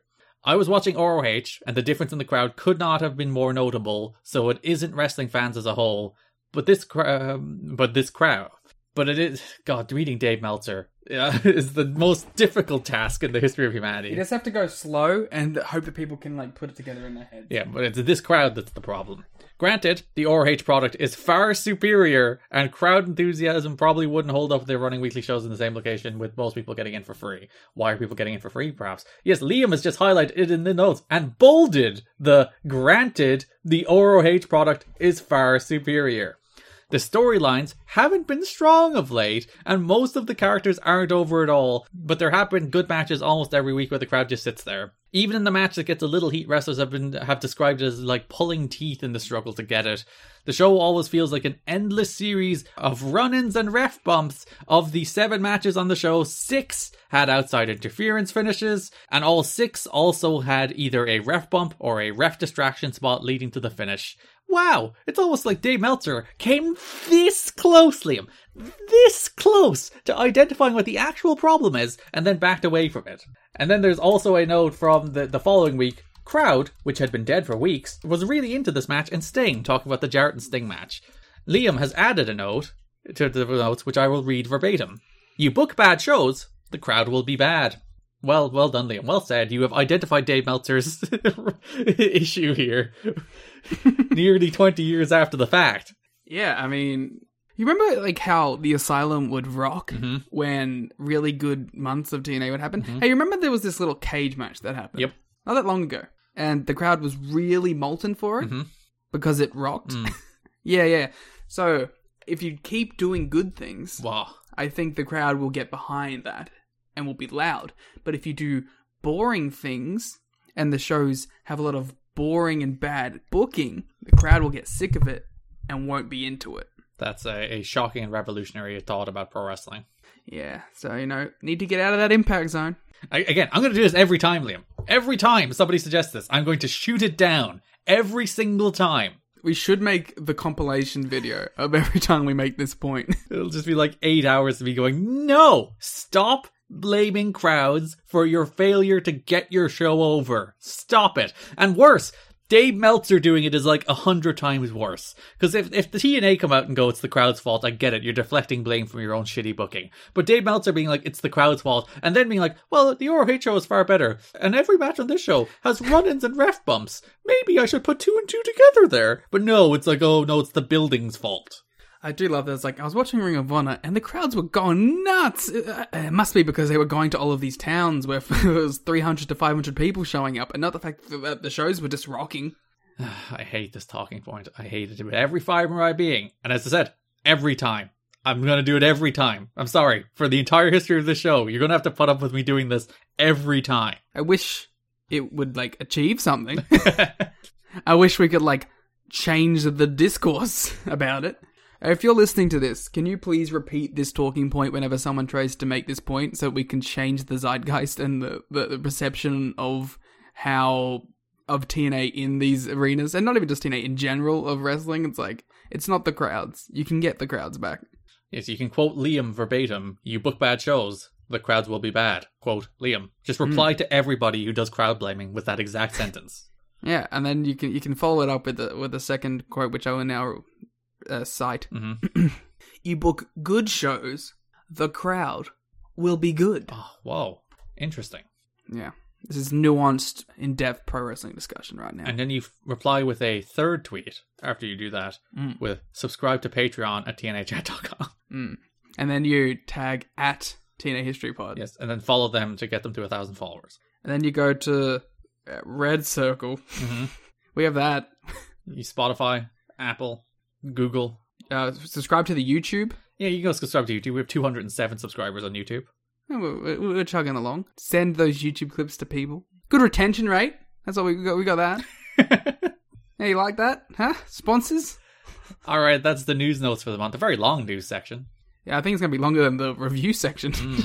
So that brings us to the broad topics for the month that is NWA TNA in December 2003. We will start with, not the world title scene, let's start with Raven and the Gathering. Yeah, the most fun part of these shows. Yeah. Which is I feel like we've been saying Raven, the most fun part of these shows for the last 8 months. Yeah, because consistently Raven is always siloed off in his own little story. Fair enough, this month he's reorbiting back into the Jarrett world because they're building back to that again. But Raven is always just off doing his own thing, having good matches on good shows and telling decent... he's working with the red shirts this month, so it's not great. But it's better than nothing.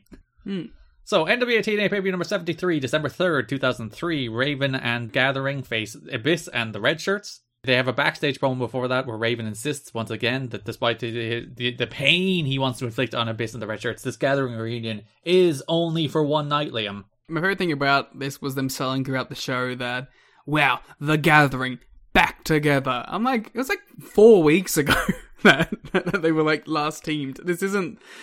Like, they're trying to sell it like some big deal as like Raven and the Gathering back together. It's like, I think he only declared his independence from the Gathering like a month ago. Yeah, it was after the hair versus hair match where it's just like, guys, we did it, you're free, go do what you want. And then they spent the entire month pestering him. So it wasn't even like they were away from Raven. It wasn't like they were deprived of Raven. They were with Raven in every segment. At least if they had have like done their own thing for the month and like had like a mini tag feud with someone, we could be like, he's called back his old friends, blah, blah, blah. You can still have them pine for Raven the whole time, but keep them separate so them coming back together is actually a selling point. As opposed to just the thing you're doing because you decided to do it because it builds to a story. Or just a thing that you're telling us is a thing. The classic pro wrestling story of tell us the story you think you told instead of telling us the story you actually told. So then Abyss and the Red Shirts defeated Raven and the Gathering in a 6-man tag team match after Abyss spears a chair into Raven. That was a weird spot. Yeah. I had to watch it back a couple times to like, what actually happened? It feels like a spot that should hurt Abyss just as much as it hurts Raven. Well, it probably does, but he doesn't care. He's a monster. Yeah. I love Raven. The entire month, like he clearly came up with a thing he thought was a very good line, which was like, nothing escapes a black hole, but you hit me with the black hole stab and I'm still standing. And he says that like 4 times this month. He's like, oh, it's a good line. I've got to get it in. It's not that great of a line. No. Abyss and the Red Shirts go back and forth with the Gathering a couple of times trying to take out Raven, but the Gathering eventually run them off. Sweet. It was a fun little match. There's a lot of weird little segments like that this month where it's like, it's not a clean Gathering attack and save, you know? It's more like Abyss tries to take out one, but then someone else comes in, but then they're taken out, but someone else comes in, and then it looks like they're going to beat them down, but they make their own comeback. And it's like, okay, I don't know. I don't mind the Red Shirts like, all right, we're just going to beat up people until we know what side you're on. It's a fun little thing. So based on Abyss pinning Raven in this match, that brings us to NWA TNA pay-per-view number 74, December 10th, 2003, in which that match was Raven versus Abyss in a rivalry that we'll see blossom for a few years, including a world title match in 2005. But here is their first match right here. I'm more looking forward to these later matches. Kind of disappointed by this one, but I was also like, I know that we're going to get probably better ones at some point. Yeah, it had a DQ finish. And this is a reoccurring theme in this month and the previous month of TNA in particular, where it's like, what causes an actual DQ is very confusing. Because, like, there's a spot where somebody goes through a table, there's a bunch of interference already, then the Red Shirts get into the ring, which is like the 3rd or 4th instance of interference in this match. Raven hits them, with he fends them off. They don't even attack Raven, but Rudy calls for the DQ anyway. It's like, there's outside interference in this match. There's spears through tables, which the table exploded in a very satisfying fashion, by the way. Yeah, that was a good table bump. Just boom, table go pow. And like this match was built around Abyss doing bear hugs for some reason. He's a bear hug guy now. What's going on, guys? This is Rich from the flagship podcast here on the Voices of Wrestling Podcast Network. And I just want to let you know about a brand new sponsor we have for the network. It's Eufy, and let me tell you a little bit about their newest product, the Eufy Video Smart E330. This isn't your everyday smart lock. This is a smart lock, a 2K camera, and a doorbell offering triple the security and triple the convenience. Instead of loading up your door with a bunch of different devices, you install one, and it takes care of everything in a complete package. It's not just about the home security, though. The Eufy Video Smart Lock E330 is also for convenience. No more worrying about losing keys. You can let each member of your family get a password. You can monitor their movement in and out of the house. You can keep an eye on your packages. You can check in on your house while you're away. There is so much you can do with this product. Best of all, it is easy to install and set up. All you need is a Phillips screwdriver. Leave that drill in the toolbox. The Eufy has keyless entry, a 0.3-second fingerprint recognition, a rechargeable battery with a 4-month lifespan, 2-way audio from the lock, enhanced night vision, 24/7 customer support, and you'll love this, none of those pesky monthly fees. Eufy sent me a Smart Lock 330, and I've loved it so far. It allows me peace of mind when I'm at work or when I'm away on one of my patented vacations. Plus, it helps me keep track of deliveries to the house, saves me a trip back to the car if I just need to run in for something and I forgot my keys, and the 2-way audio system works well for those unwanted guests at my front door. No, I do not need new siding or windows or a roof. Thank you, though. You can simply tell them you aren't interested from the comfort of your couch. Now, are you ready to ditch the others and join the Eufy revolution? Of course you are. Get started today by searching Eufy Video Lock on your search engine of choice. That's EUFY. UFYVideolock, or visit eufyofficial.com/videolock to see how you can finally, once and for all, gain complete control of your door. Once again, that's EUFYVideolock, eufyofficial.com/videolock. And we thank them for sponsoring the Voice of Wrestling Podcast Network. Yeah, I like the bear hug. He's just hugging Raven. Who doesn't want to give Raven just a nice hug? Who doesn't want to give Abyss a nice hug? Yeah, it's very strange. But yeah, this entire match was just a DQ for some reason. I don't know. It's just, it makes no sense. And this is a company-wide problem at the moment, where it's like, I don't mind if you want to be the company that's like, we don't do rules that much, we don't do DQs, we just let people do brawls. I'm okay with that. It's like my theory about like spooky shit in wrestling. I don't mind it if it exists within the established canon of the company. Yeah. If you have a company where you acknowledge that spooky shit exists, I'm fine with it. If you have a company where you're like, DQs are lenient and it's been that way, I don't mind it. But when you decide to suddenly incorporate this element into that universe without having any sort of explanation, that's when I find it, that's when that disconnect comes out and becomes noticeable. Yeah, because when it's, they do a table bump, they do interference, and then suddenly it's a DQ because they get in the ring. And again, they don't even beat up Raven. Raven fights them off as Rudy calls for the DQ, which is again against like the general rule of wrestling, where it's like if the babyface fights off the interference, it's not a DQ, is the general rule. It's only when they attack somebody that's an actual DQ. But what's the rule in this company? There is none. You can put somebody through a table, but you can't fight somebody running in the ring? I don't know. It's weird. I feel like they should have just made the chair shot the DQ. Oh, God, yeah. Gathering in the Red Shirts brawl for a while. And the end of this segment is Raven hits Abyss in the face with a steel chair. Not in the head, in the face. I hope the mask took most of it. It's just a vile-looking chair shot. Do you think a mask can absorb a chair shot? I don't know. What's the mask made of? Is it some kind of like, what's the thing that Black Panther wears that absorbs the energy and then puts it out? I don't want to say adamantium, but is it adamantium? It's vibranium, isn't it? Vibranium. Adamantium is Wolverine. Yeah, so it's made of vibranium, so when you hit Abyss in the face, it actually builds up energy and allows them to hit people harder. That's canon. We're making up all the Abyss canon. We're going to be able to write one of those in-canon books like a bit like a Kane had. The true story of Abyss. Yeah. Earlier in this show, we did also get a Gathering versus Red Shirts match. Gathering won after De Niro rolled up Northcutt. It was a decent little match. I like seeing the Gathering actually work well as a team now. And like they've got some chemistry. The Red Shirts aren't good, but Northcutt did this real cool pump handle like overhead throw a couple times this month, and it was cool. The Red Shirts aren't good, but Northcutt has been a sentence I've said 1,000,000 times. Yeah, because like he's not a good wrestler, but he does occasionally do cool power moves. So you're like, you know what? He's not awful. And I like his backstory of bouncing in the streets of New Orleans. Yes. He is a martial artist who fights off people in the streets of New Orleans who get too rowdy. That's the perfect pro wrestling character. Yeah, if he wasn't the security man, he would be much better off. Yeah. But he's perfect in the role of six-man tags where he can just pop in and do one of his cool power moves and pop out, and he doesn't actually have to wrestle. Yeah, I don't mind the Red Shirts as wrestlers, to be honest. Because they've either done that, they've done plunder with people who are good at plunder, or they've squashed nerds. Mm-hmm. And even, I know you preferred the Ryan Wilson era over the Joey Legend era, but Legend is a nice little wrestler, even if he's not particularly interesting. I like this version of Legend more than, like, Rival to the Stars. Weird. So yeah, Raven hits Abyss in the face. Again, right in the face. Horrifying looking thing. Made just a sadistic noise. Right in the face with a steel chair, and then he made a challenge next week for a steel cage match. Ooh. Then Don Callis later accepted the challenge. There's a note about Don Callis. Wrestlers are mockingly referring to Don Callis as Butthead because of his resemblance to the character from Beavis and Butthead. That's rude. You know what, though? I see it. A little bit. He is a man who has aged gracefully. Yeah, he doesn't look like Butthead anymore, so people can't call him Butthead in 2022. He looks nothing like Butthead now. He looks like a suave older gentleman now. He's like, I'll never be called Butthead again. Is Callis, like, signed to AEW? I have no idea. That's an interesting...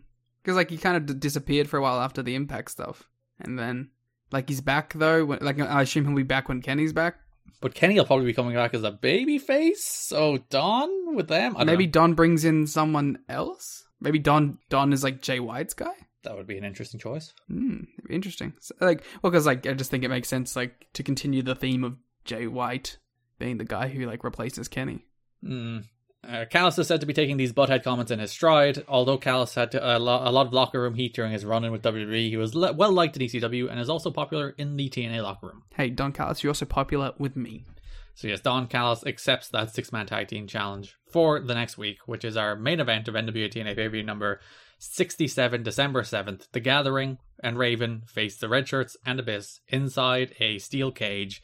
Earlier in the show, there is an interview with The Gathering and CM Punk where Punk says that he and Julio are there to make sure Raven gets what he deserves. Now, in the context of that promo, it of course is to suggest, because if Raven wins this match, he will face Jeff Jarrett for the NWA title on the January 7th pay-per-view. So in the context of that promo, it's the world title shot he deserves, of course, Liam. But perhaps he has an alternative meaning. I like to imagine that Raven's so narcissistic that he's like, yeah, I will get what I deserve. And he didn't go, huh? Wait, what? You're not going to betray me, are you? Nah, that'd be silly. Punk, they're so devoted. There was a moment in this promo where Raven lost the thread of his promo. He started a line and then shifted to another. And then you just see Punk behind him start corpsing. And he's starts chuckling to himself and he's clearly trying to hold it in. Yeah, for a minute. He gets it right back towards the end. He just gets it in time. Yeah. But, you gotta remember, Punk's been working with this dude for a year in 2 companies. They probably don't have enough rapport now.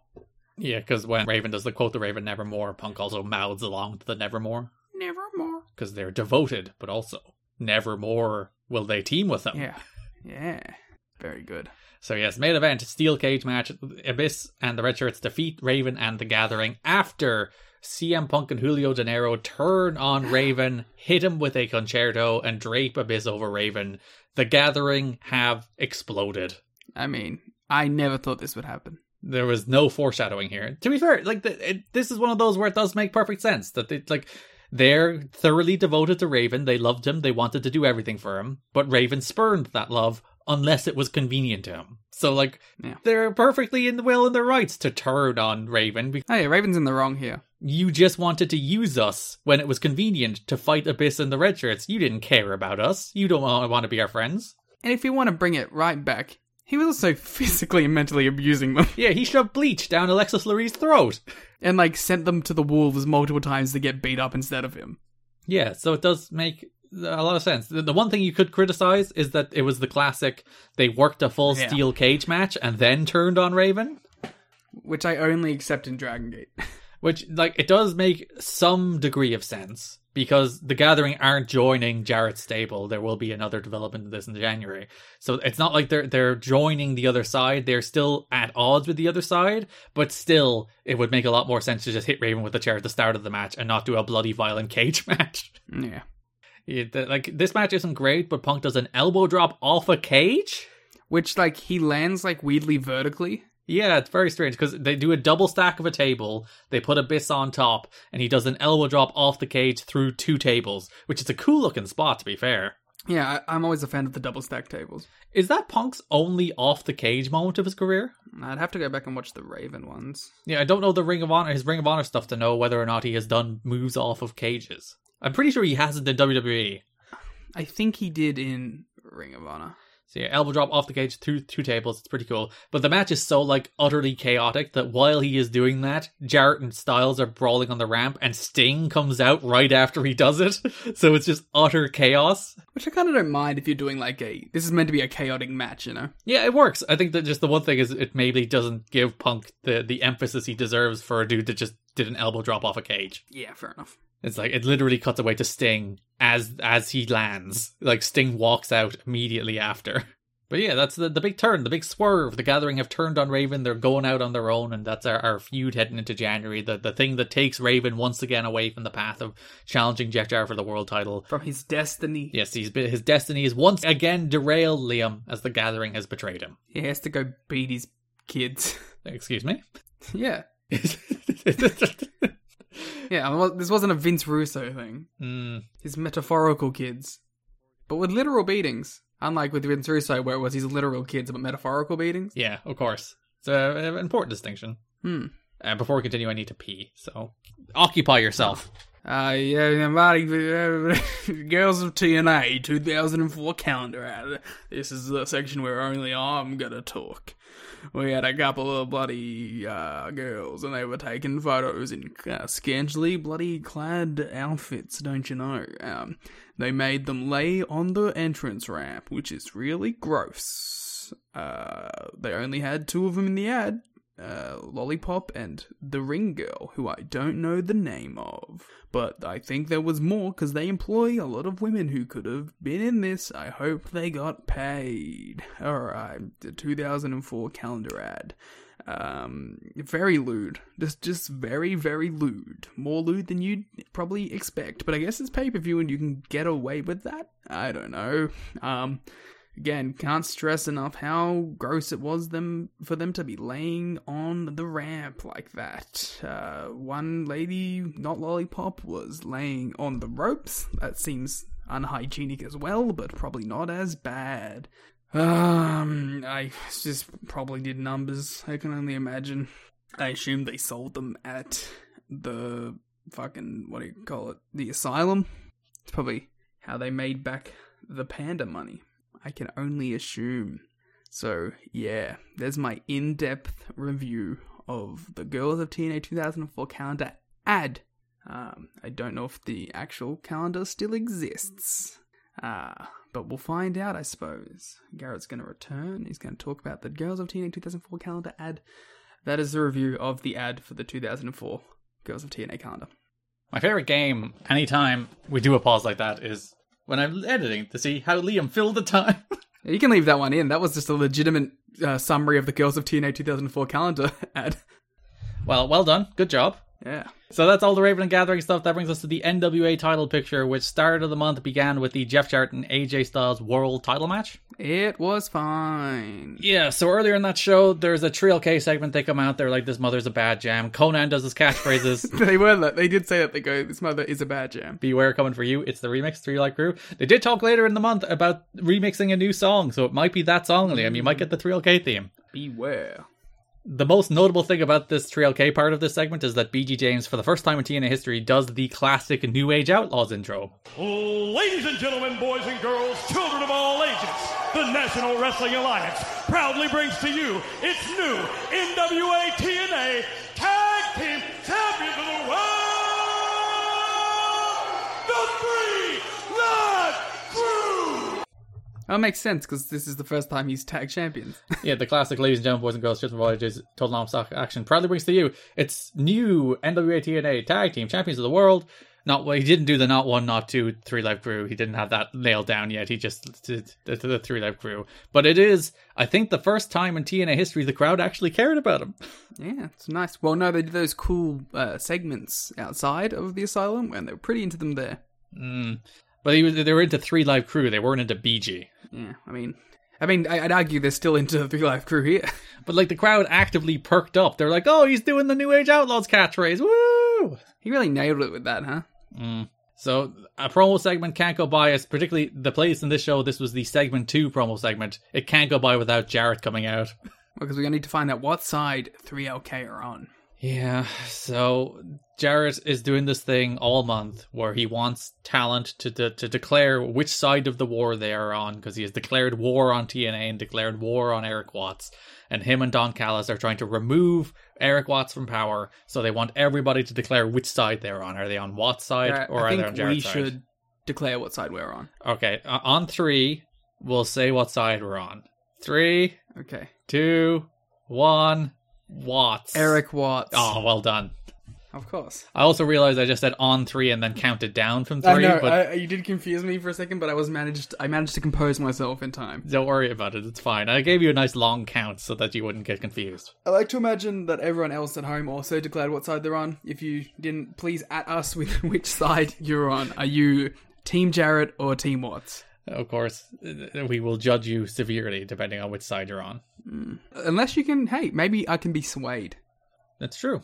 You going to turn on Watts? Well, he's losing power, so apparently. So yeah, Jarrett comes out, asks Trio K, and AMW are in the ring, by the way. AMW also came out to continue beefing with Trio K a little.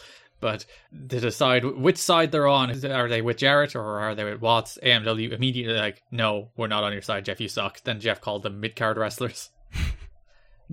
Which is like such a twist from like, hi guys, you want to be on my side? Alright, mid-carders, alright. No one cares about your opinion. It is the very much like, I wanted you, but now you've turned on me. No, I don't want you. Yeah. It's Sigma grind set, I told you. So Jarrett wants an answer from 3LK, but they don't firmly declare which side they're on. Disco comes out with the NYC, which aren't still the NYC. It's Diamond Swinger and David Young. I'm going to call them the NYC from now on because it's easier, because it's 4 people. I'm convinced this is a fan name you've given them. Literally, it's in the entrance. It's live from the Bronx. It's NYC. It literally is right there. It's the New York connection. No, I refuse to acknowledge that. Trinity is added to it at some stage. Oh, spoilers. I know, I'm ruining it for you just to prove a point. But yeah, Disco declares loyalty to Jarrett, but Diamond and Swinger are mad, which sets up this month-long story where Diamond and Swinger are beefing with Disco. The second best story of the month. Sure. Yeah. I guess. This rocked. I wouldn't say it rocked, but... So yeah, Diamond and Swinger are mad. They don't want Disco speaking for them. They're mad about how David Young has cost them the tag titles. So Jarrett demands a decision from Diamond and Swinger, but Watts and Goldilocks come out instead because the segment is very long and there's lots of people in it. So Watts makes a 3-way number one contenders match between Diamond and Swinger, AMW, and David Young and Glenn Gilberti for later in the show, and also says that he will be in AJ Styles' corner for the main event. I just want to mention real quickly that, like, for a man who apparently has no more power, he'd still be making matches at the drop of a dime. Well, because he is the matchmaker. He is still the director of authority, Liam. I guess what I'm saying here is that this is some sort of psyop slander campaign being run by the Jarretts to make Watts feel like, to insinuate that Watts has no power, but he clearly does. Yeah, so when Watts is in the crowd, there's a dude standing behind Goldilocks who looks very shifty. He tried to touch Watts at one point, and she's like, stop it. And Watts continues not to say ass, unless he says Cal-ass. He calls Don Callis Cal-ass, but he doesn't call Jeff the Jack-ass Jarrett. He doesn't say ass for that. He says Jack ass. Well, he's getting the pop, you know? Yeah, it's good babyface work. But yeah, the entire story this month is that there are rumors, as you mentioned, that Eric Watts is being ousted. I can't believe Watts wasn't in the bracket for who could be the new main babyface as they go to TV. I know, he's been the biggest star on the show. I can't even say that with a straight face. Thank you. No, you said it. Live by it. So Goldilocks is backstage changing in her dressing room, Liam. Sure is. Then Tracy Brooks comes in and they argue about whose dressing room it is. Tracy with an eye. That is a very important distinction. They drive that home later in the show during the Shane Douglas and Michael Shane against Chris Sabin and Sanjay Dutt match, where it's like, it's Tracy with an eye. No, it's Tracy with an eye. Pie in the sky from Tracy with an eye. That does rhyme. They say it every time. But here, Goldilocks is like, oh, this is my dressing room. Eric Watts gave it to me. And Tracy's like, lol. Watts doesn't have the power to give out dressing rooms. And she's like, yes, he does. No, he doesn't. Yes, he does. No, he doesn't. Yes, he does. No, he doesn't. Yes, he does. We'd have done a dramatic reenactment of the segment between Tracy and Goldilocks now. There you go. Yeah, guess who was who? How frizzy is your hair? Very. Oh, then you're definitely Goldilocks. Buy a fucking brush. State of you. But yeah, the thing here is Tracy's like, oh, Watts might be let go, and Goldilocks looks concerned. Yeah, she's doubting her man. To be fair, he hasn't been the most forthcoming with any information, so... That brings us to our main event, in which Jarrett defends the NWA World Heavyweight Championship against the phenomenal AJ Styles in a good match, not great match. It's fine. I gave it 3 1/4. They still make title matches feel like a big deal. They do the traditional introductions. They do a video package. They do the tale of the tape. They do everything, to be fair to them, and they do the dramatic entrances with the slow music. They do as much as they can to make title matches still feel like a big deal, even if every time they descend into the same old like bullshit run-ins, rep bumps. Oh, I feel like this will be the next 3 years of this. It sure will be. I hope you're excited, because there was a period where these matches happened, particularly, I think it was the first Jarrett Styles match, which is easily their best match, which you were like, maybe this formula is good. Do you still think this formula is good, Liam? I don't hate it, but I will. This formula works if a crowd's into it. If a crowd's is molten and cheering and going nuts every run-in, then yeah, it'll work. But right now, they don't give a fuck. So this is where Mike Tenay just casually slid in that Hulk Hogan's knee surgery isn't going so well and he's not coming to TNA. I mean, I'm shocked. Just dropped it in there. During a pre-match interview with, I think it was Styles was doing this, it was with Jarrett. And Jarrett was like, here is the wall where all of the former NWA champions are. And it was of the TNA era. And it was a photo of Jarrett and it was a photo of Styles. And I was like, where the fuck is Ron? What the fuck? Where's Ken? And Ken, there's only been 4 of them. Could you not put up 2 other photos? Maybe they were just off screen. Ron still works for the company. I mean, I guess if you want to, like, not acknowledge Ken, sure, whatever. But Ron's there. Yeah. You could get the photo. It's like, hey, hold this belt. We need a photo for the wall. To be fair, I think, like, they forgot Ron was champion, too. Because at one point in one of the matches, Don West goes, Ron could be a champion in any division. Well, I think that's just his flexibility. He was. He was champ, guys. He's NWA World Champ. And, like, Jarrett was like, you're going to be a future star. It's like, again, he was the champion. Before you were too, pal. That's like as like idiotic as when he would be like, AJ, you're not on this level. He beat you. So I did love Jarrett in this match. He did a slingshot crossbody and then started gloating about how he's like, I'm X Division level. He also, for some reason, did the 3 amigos. Yeah, busted out. He's Eddie Guerrero of the NWA TNA. Jarrett does not have the hip work to make that work, though. Who does? Eddie Guerrero. Ah, Santana. Yeah, it is very funny to see the people who do have like the hip flexibility to make it 3 amigos look good, and the people who don't, and it looks terrible. Yeah, to be fair, like there's a reason Eddie did it best, you know. He'd get like these like gymnast style leg rolls. Yeah, it was crazy. So interference kicked in. Watts came out, hit Jarrett with a choke slam for actually what was honestly a pretty good near fall. Crowd bit on that one. I mean, when the biggest star in the company comes out, you know. The red shirts ran out, Gathering ran them off. Abyss ran out, but AMW ran off. Ref bump when Jarrett missed an enziguri. Jimmy Hart came out as a substitute ref, but Kid Cash stopped him from counting down a Styles Clash. Favorite part of that, he was pulled out of the ring by Cash, and he counted 1, and he was like looking over his shoulder, being like, "Where's Kid Cash?" Very slowly counted 2, and he was like, "Whoa," and then Kid Cash finally got there just about on time. I remember when Jimmy came in, I was like, Jimmy's turning. I'm so like broken by this company. I'm like, Jimmy's definitely turning here. He's going to declare his allegiance to Jeff Jarrett. He probably would have a better angle if Jimmy did turn. But then he'd have to stick around. But then he could be the manager of this Jarrett stable.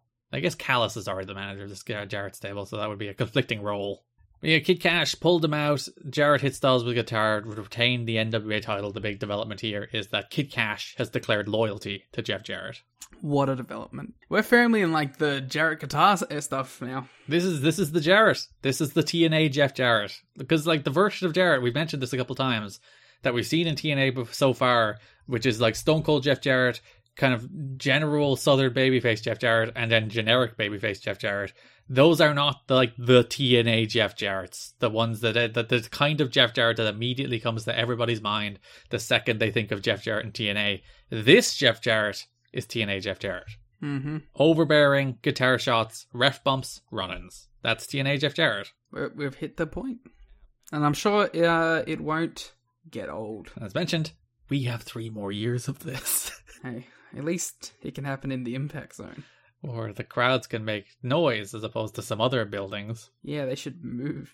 So that brings us to NWA TNA pay-per-view number 74, December 10th, 2003, from the Asylum, where Jarrett starts the show sitting down with all of his crew, outlining his victims. His victims are Hulk Hogan, Jimmy Hart, Jim Duggan, Rick Steiner, Dusty Rhodes, Toby Keith. I like him putting Toby Keith in there, even though he got suplexed by him.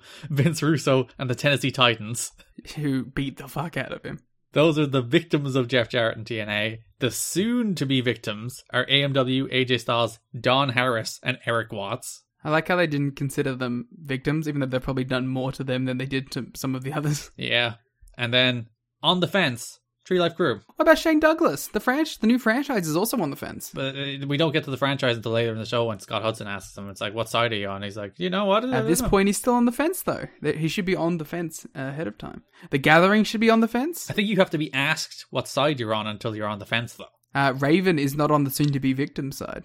That's true, even though there's a whole feud about it. What could it mean? So this show features the return of Hot Rod Roddy Piper. The show opens with Kid Cash against Don Harris. They have a match. Red shirts interfere. Jarrett hits Don Harris with a guitar. Kid Cash wins. Good summary. That's what happened. Afterwards, Styles came out, ran off Jarrett's crew with a chair. They surrounded him around the ring, but then you hear the sound of bagpipes, Liam. That's definitely the sound of Roddy Piper's theme song. Well done. Thank you. Nashville Pipes and Drums come strolling in. Jeff Jarrett looks shook as Hot Rod Roddy Piper finally returns to the asylum after months of being ostracized and pulled out. And Piper is back. Piper gets in the ring, says Jarrett was on his victims list, not the other way around. D'Lo Brown returns to help Styles and Piper take out Jarrett and company. Well, he says not the other way around, but Roddy Piper was not on the victims list. That's true, he's not there. So he's right. He's just stating a fact here. He was not a victim of Jeff Jarrett. It's interesting. We do get a little Piper physicality where he fights off the red shirts with some knee lifts, some punches. It's fun. And then main event is made. Styles and D'Lo versus Jarrett and a partner for the main event with Piper in Styles and D'Lo's corner. Listen, for as much as Piper was kind of bad in all of those pre-tapes and all of his previous promos, I liked Piper here. Yeah, he had the same kind of energy as Jake did when he first came into AEW as a manager, where it's like a little off kilter, a little unhinged, but still good. Yeah, and for as much as he's just, as you said, unhinged, and some of his promos in TNA have been unhinged for many different reasons. He's been here a couple of times over the last year now, especially with his pre-tapes. But God, he's a huge star. He's still a rowdy Roddy Piper. For God, like, he can be terrible. He can cut the worst promos in the world. But when that dude's walking out to freaking an entire pipes and drum band, the Nashville Pipes and Drums, like, he feels like the biggest star in this company. He got his one health insurance line in. Yeah. He's like, this company gave health insurance, but didn't. I don't know. That story's weird. He said this guy gave health insurance so that young guys like him won't. And it's like, didn't they?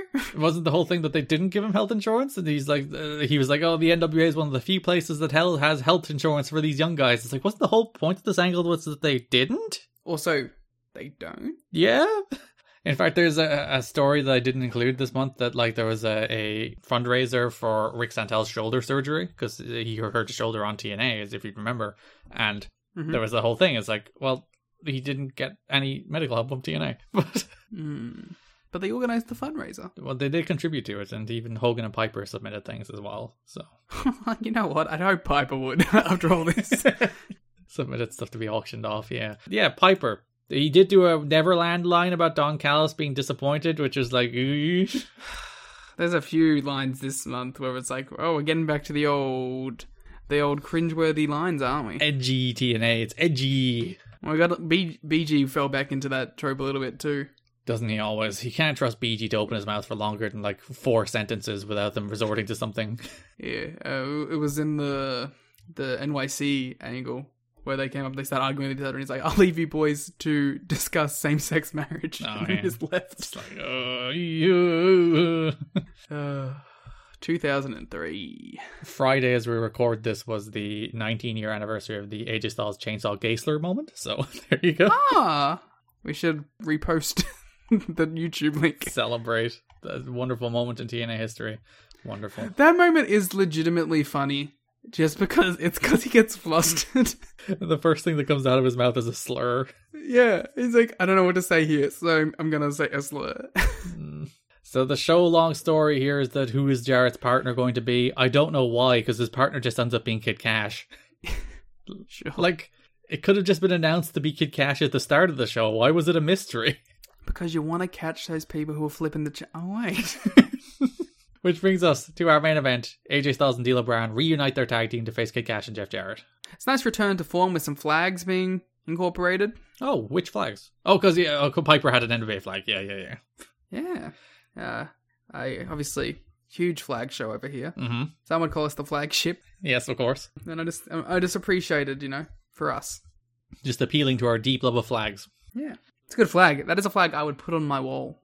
The NWA flag? Yeah. I'm sure Billy is probably selling them. Have to get in contact. So yeah, finish of this match is Piper hit Cash with the NWA flag, allowing Styles did a middle rope Styles clash for the win. Yeah, it was a nice little match. It was nothing special. Yeah, I liked it. D'Lo came out with a cool robe. Yeah, like I'm back from old Japan. I have my robe from my Japanese excursion. Yeah, I like when people do that. To make me look like a cool, legit pro wrestler. Robes are cool. They are. You know how much cooler the major players? What? Myers and Cardona? You could have just said Myers and Cardona, but sure. Yeah, I try to remember their actual tag name.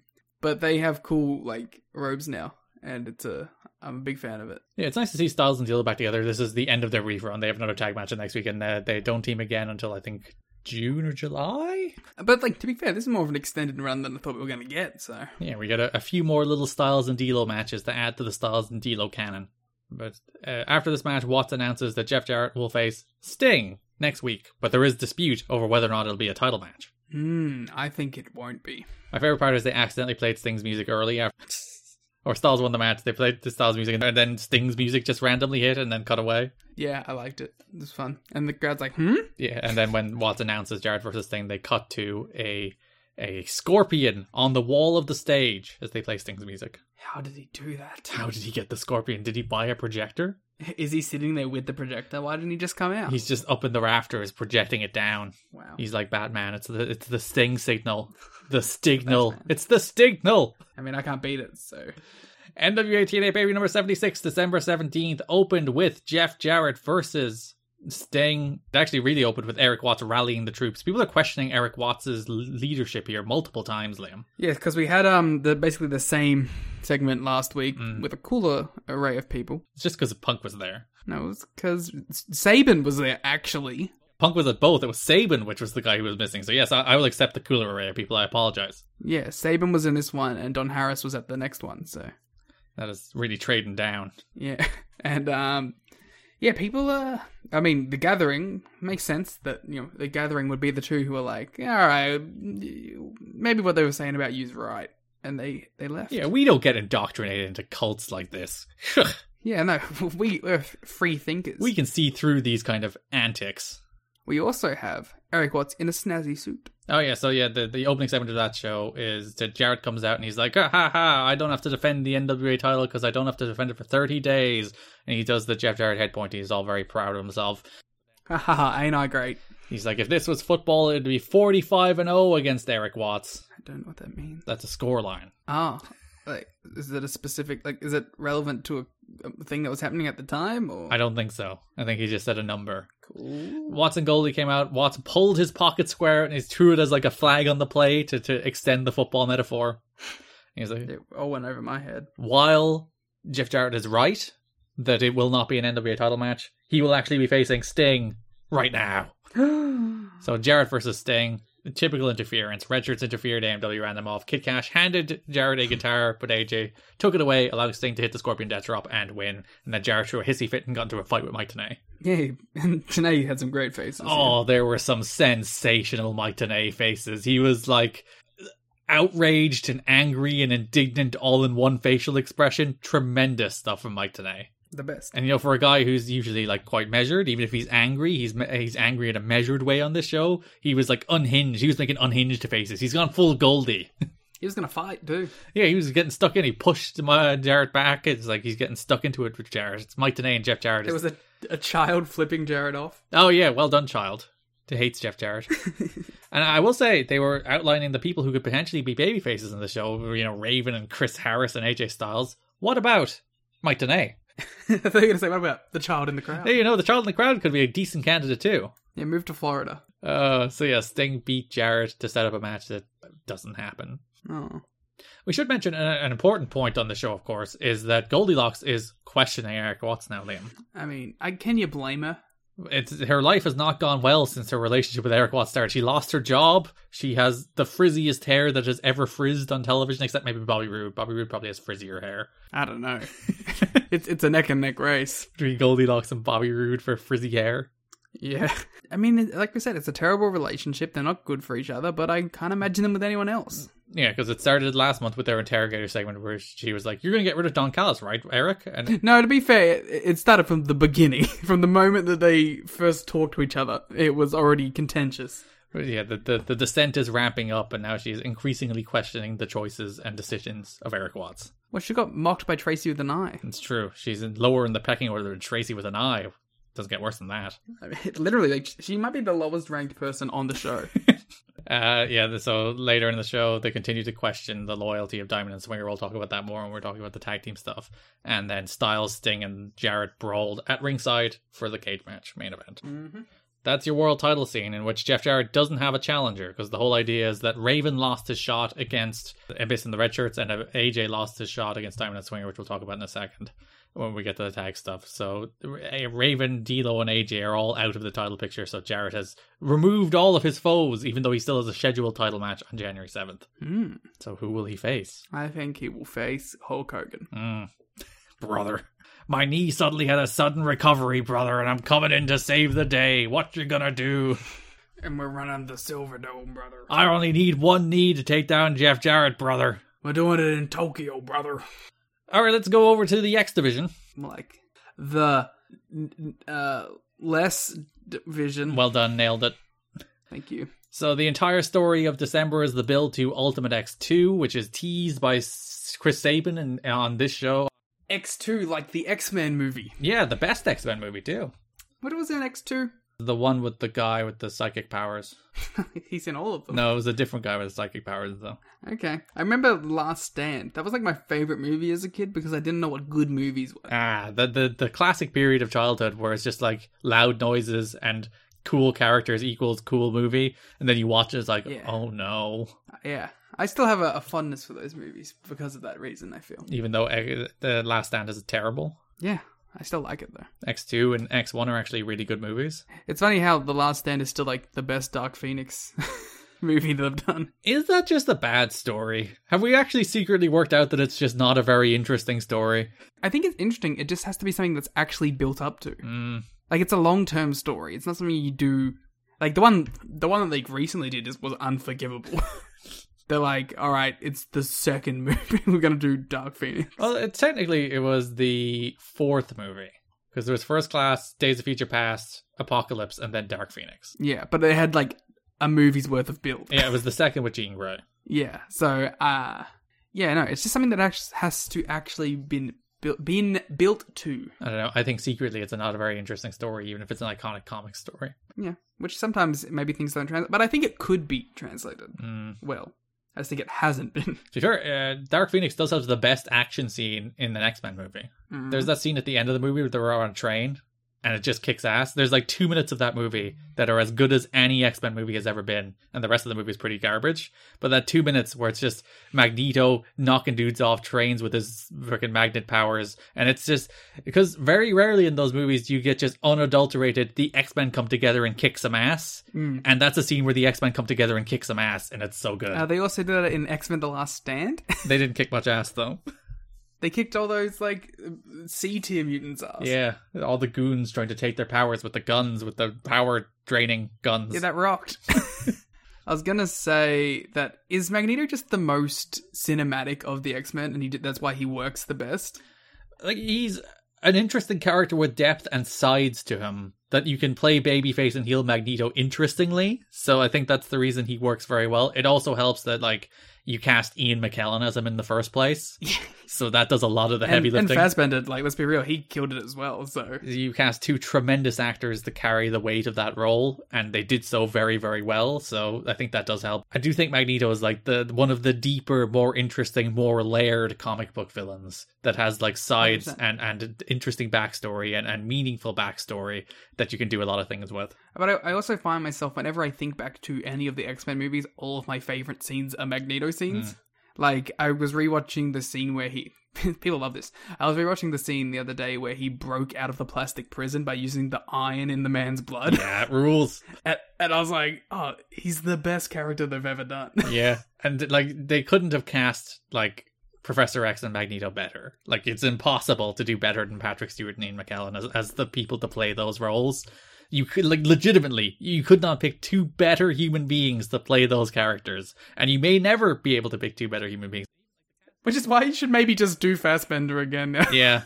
And, like, it's the same thing with Hugh Jackman. He was so good as Wolverine that you're just like, there'll be another Wolverine and he'll probably be pretty good, but you nailed it the first time, so it's going to be quite hard.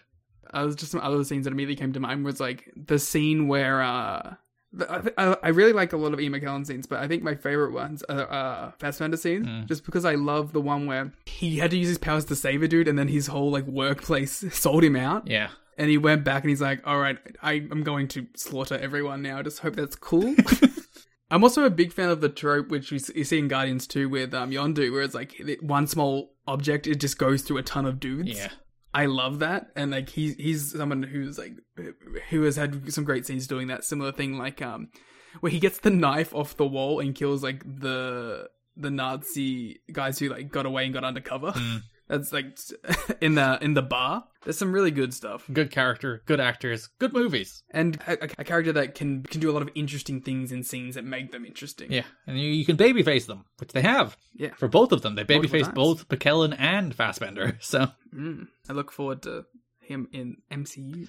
So the first show of the month opens with Loki defending... Sorry, I just had whiplash then. Just going straight to the X division. We went from X-Men to the X division. It makes perfect sense. Yeah, the X-Men division. So Loki defeated Christopher Daniels and Kid Cash in your favorite match of the month by a landslide. Yeah, this match rocked. I think it's mostly... I liked that Daniels was kind of a heel. Sorry, not a heel. He was kind of a face in this.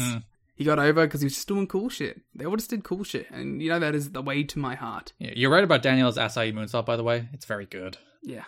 Daniels rocks. Loki got a huge reaction in this match for doing the top rope double stomp to break up a pin. It's a great move. And the crowd are getting back into Loki. It's like, Loki's just doing cool shit and the crowd are like, oh, yes, we like this guy. Let's cheer him. It's crazy how his thing broke apart for a while there. Because they were treating him as a nerd and now he's just back to winning matches and doing cool shit. Suddenly the crowd are into him again. Huh. It's interesting how that works. Yeah, I know, right? So yeah, Loki won the match. He's number one contender for the X Division title, but Cash laid him out after the match with the smash mouth to the face, but then Don Harris ran him off. Yeah, big Cash Don Harris feud still going. So later in the show, we cut the backstage where Loki and Daniels are brawling, and then Daniels hits him with a chair. Yeah, that was a pretty brutal chair shot. Yeah, because Loki was going to Japan, but they made him number one contender, so they had to take him out for a week to tell a story. But I didn't mind it though, and I like that because we're getting into the reformation of Triple X, that it wasn't just they're all friends again, Like, there's some dissension still between Daniels and Key, which will have to be resolved. Yeah, Daniels and Loki still hate each other for good reason, because, he just hit him with a chair and took his title shot away. Yeah, and, Skipper's like, no, I'm going to get you both on the same side, though. So, yeah, I would question Eric Watt's decision-making process when he's like, all right, so Loki's taken out by Christopher Daniels. Let's give Daniels the title shot instead. Well, Garrett. Yes.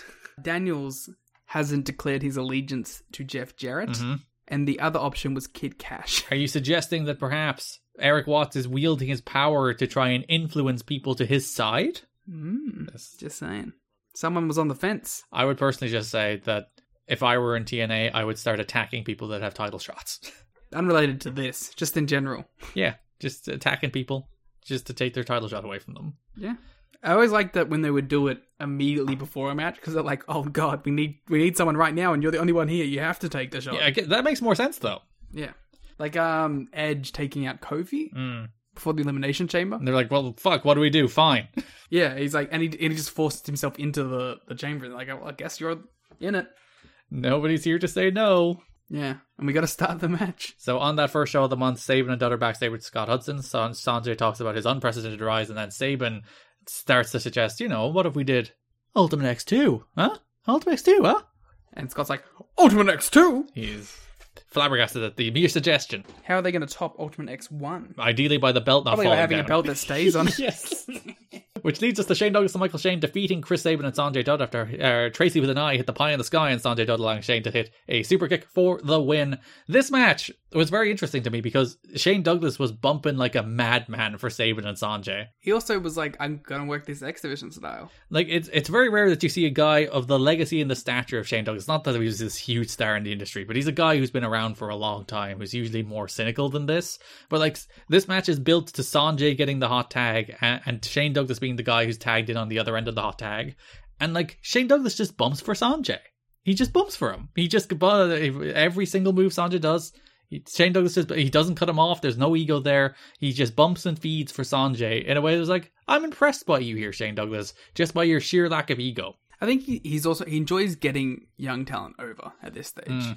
Because even when he wanted to do his own thing for a while there, he was like, my big focus here is that I want to get young talent and help them get over. Yeah, so Shane is now the longest reigning X Division champion in TNA history, about 4 months. Wow. What a reign. That's a thing that's being reinforced. But this is an 18-month-old company, so you know what? Having a 4-month reign isn't bad. Especially in a belt designed to be kind of thrown about. Especially in the early days when they did throw that belt about, especially between Styles, Loki, and Lynn. They're just like, bounce it. I'm pretty sure Styles and Lynn are like 7-time champions at this point. Yeah, remember when Shawn Maltman had the belt? No. So Sabin goes to do his big step-up dive to Shane Douglas, but Shane Douglas pulls Tracy in the way. Sabin is honourable. He doesn't do it.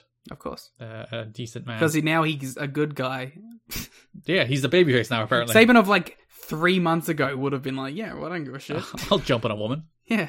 I enjoy franchise. I just enjoy franchise because there's a moment where he's in the ring with Sanjay and he does a shoulder block and he takes Sanjay down and he just does a cackle. Yeah, he's great. He's just like, ah ha ha! I took down Sanjay Dutt. Ah. He's very pleased with himself. Ain't I great? He's like Jeff Jarrett, yeah. If Shane Douglas was in the Jarrett position, I think the show would be better, honestly. Because these promos would be more fun, at least. I think Shane Douglas is a more giving performer. Yeah. So yeah, Douglas and Shane won after Shane won with the Superkick. Douglas and Shane. Yes, the new franchise. That's what they should call themselves. No, they should just be called Shane Douglas. Shane Douglas. It's both of them. It's not the first one. Yeah. Should be Shane and Shane. NWA TNA Baby number 74, X Division title match between Christopher Daniels and Michael Shane. Most notable for the hard way blood that Christopher Daniels got in this match. They showed a video package the following week where they showed the very deep cut over his, I think, right eye. That, goodness, that was a lot of blood. I really enjoyed during the watch along where you're like, do you think it was hard way? And then 10 minutes later, we're like, it was definitely hard way. Yeah, because I was watching this where Daniels is bleeding a lot. I'm like, the structure of this match doesn't really suggest to me that Daniels bled intentionally. And the pattern of the blood was that not the traditional over the forehead. It was more around the side of the face. Where it's that does look hard way. And as you mentioned, the next week they do show a backstage video of just a violent cut over Daniel's right eye. It's a deep looking one as well. It was the side of his head. We dextered this. We looked at the blood patterns and we to determine that in fact it was a hard way. We did a whole CSI Miami, turned to the camera, pulled the glasses off. It's it looks like it was hard way. Yow! Yeah, decent little match otherwise. The blood did add to it. The blood of hard way blood is always just so much more distinct than a traditional pro wrestling blade job. Yeah. Because it's real. I like when people get hard way blood. They there's a moment of fuck, and I gotta roll with it. Well, which leads to I gotta talk about the promos. Yeah, the most famous version of that is of course the Adam Cole and Kyle O'Reilly match, which is dying a death and then blood, and suddenly it's the best match in Ring of Honor history. Yeah, I remember that match was one of the matches that got me in Ring of Honor. Because I remember being on Twitter during that match. And literally everyone being this kind of sucks. And then the blood came up and it's by the end of that match, it's oh, this is the best match in Ring of Honor history. All it takes is some teeth getting knocked out. Yeah. So Michael Shane retains. Tracy tried to interfere, but Daniels kicked out of the super kick. Shane then tried to use a chain, but Sabin stopped him, threw the chain to Daniels. Daniels used the chain, but... Perfect, by the way. Yeah, because he kicked it out of his hand and Shane flung it backward and Daniels caught it. Very satisfyingly done. 100%. And Daniels used the chain, but the referee happened to turn around as he used it and saw Daniels using it. Disqualification win for Michael Shane. Garrett, I have an off-topic thing. Sure. But I want to get your impressions on this. Go ahead. A Fightful Wrestling at Fightful tweeted 1 hour ago, Mm-hmm. Will Smith slaps former TNA star Chris Rock at the Oscars. Thank you. And I appreciate the acknowledgement. Right. I feel slightly like our bit has been stolen. Yeah, they're chasing the clout of the You've Got to Be Kidding Me podcast. A little bit, a little bit. Because, every episode since Chris Rock appeared has started with the opening quote on each episode of our podcast. TNA is the best wrestling in the world. Chris Rock is an integral part of our podcast. Yeah. Chris Rock has been on nearly every episode. For some reason, Garrett, me typing Chris Rock YouTube didn't pull up our video first. Damn it, we don't have the SEO. Are you replying to the tweet with the... Yes. Very good, well done. This is live, on-air, buzz marketing of the podcast. Hello, friends. I think it hid my response because it was just a link. Listen, let me retweet it. I will boost it. There we go. We're making moves, making $1 million moves. We're attempting to I'll link you. Manipulate Sean Ross Sapp's platform for our own benefit. Listen, if he does it, we can do it too. Just retweet, like. I'm going to retweet and like it from the podcast account now. Yeah. This is how we get the 1,000. Retweet. Like, this is what our discussion of the X Division has descended into. So there you go. You should go to @thegleetmuta, find Liam's tweet about... Or just go to your Twitter and find it.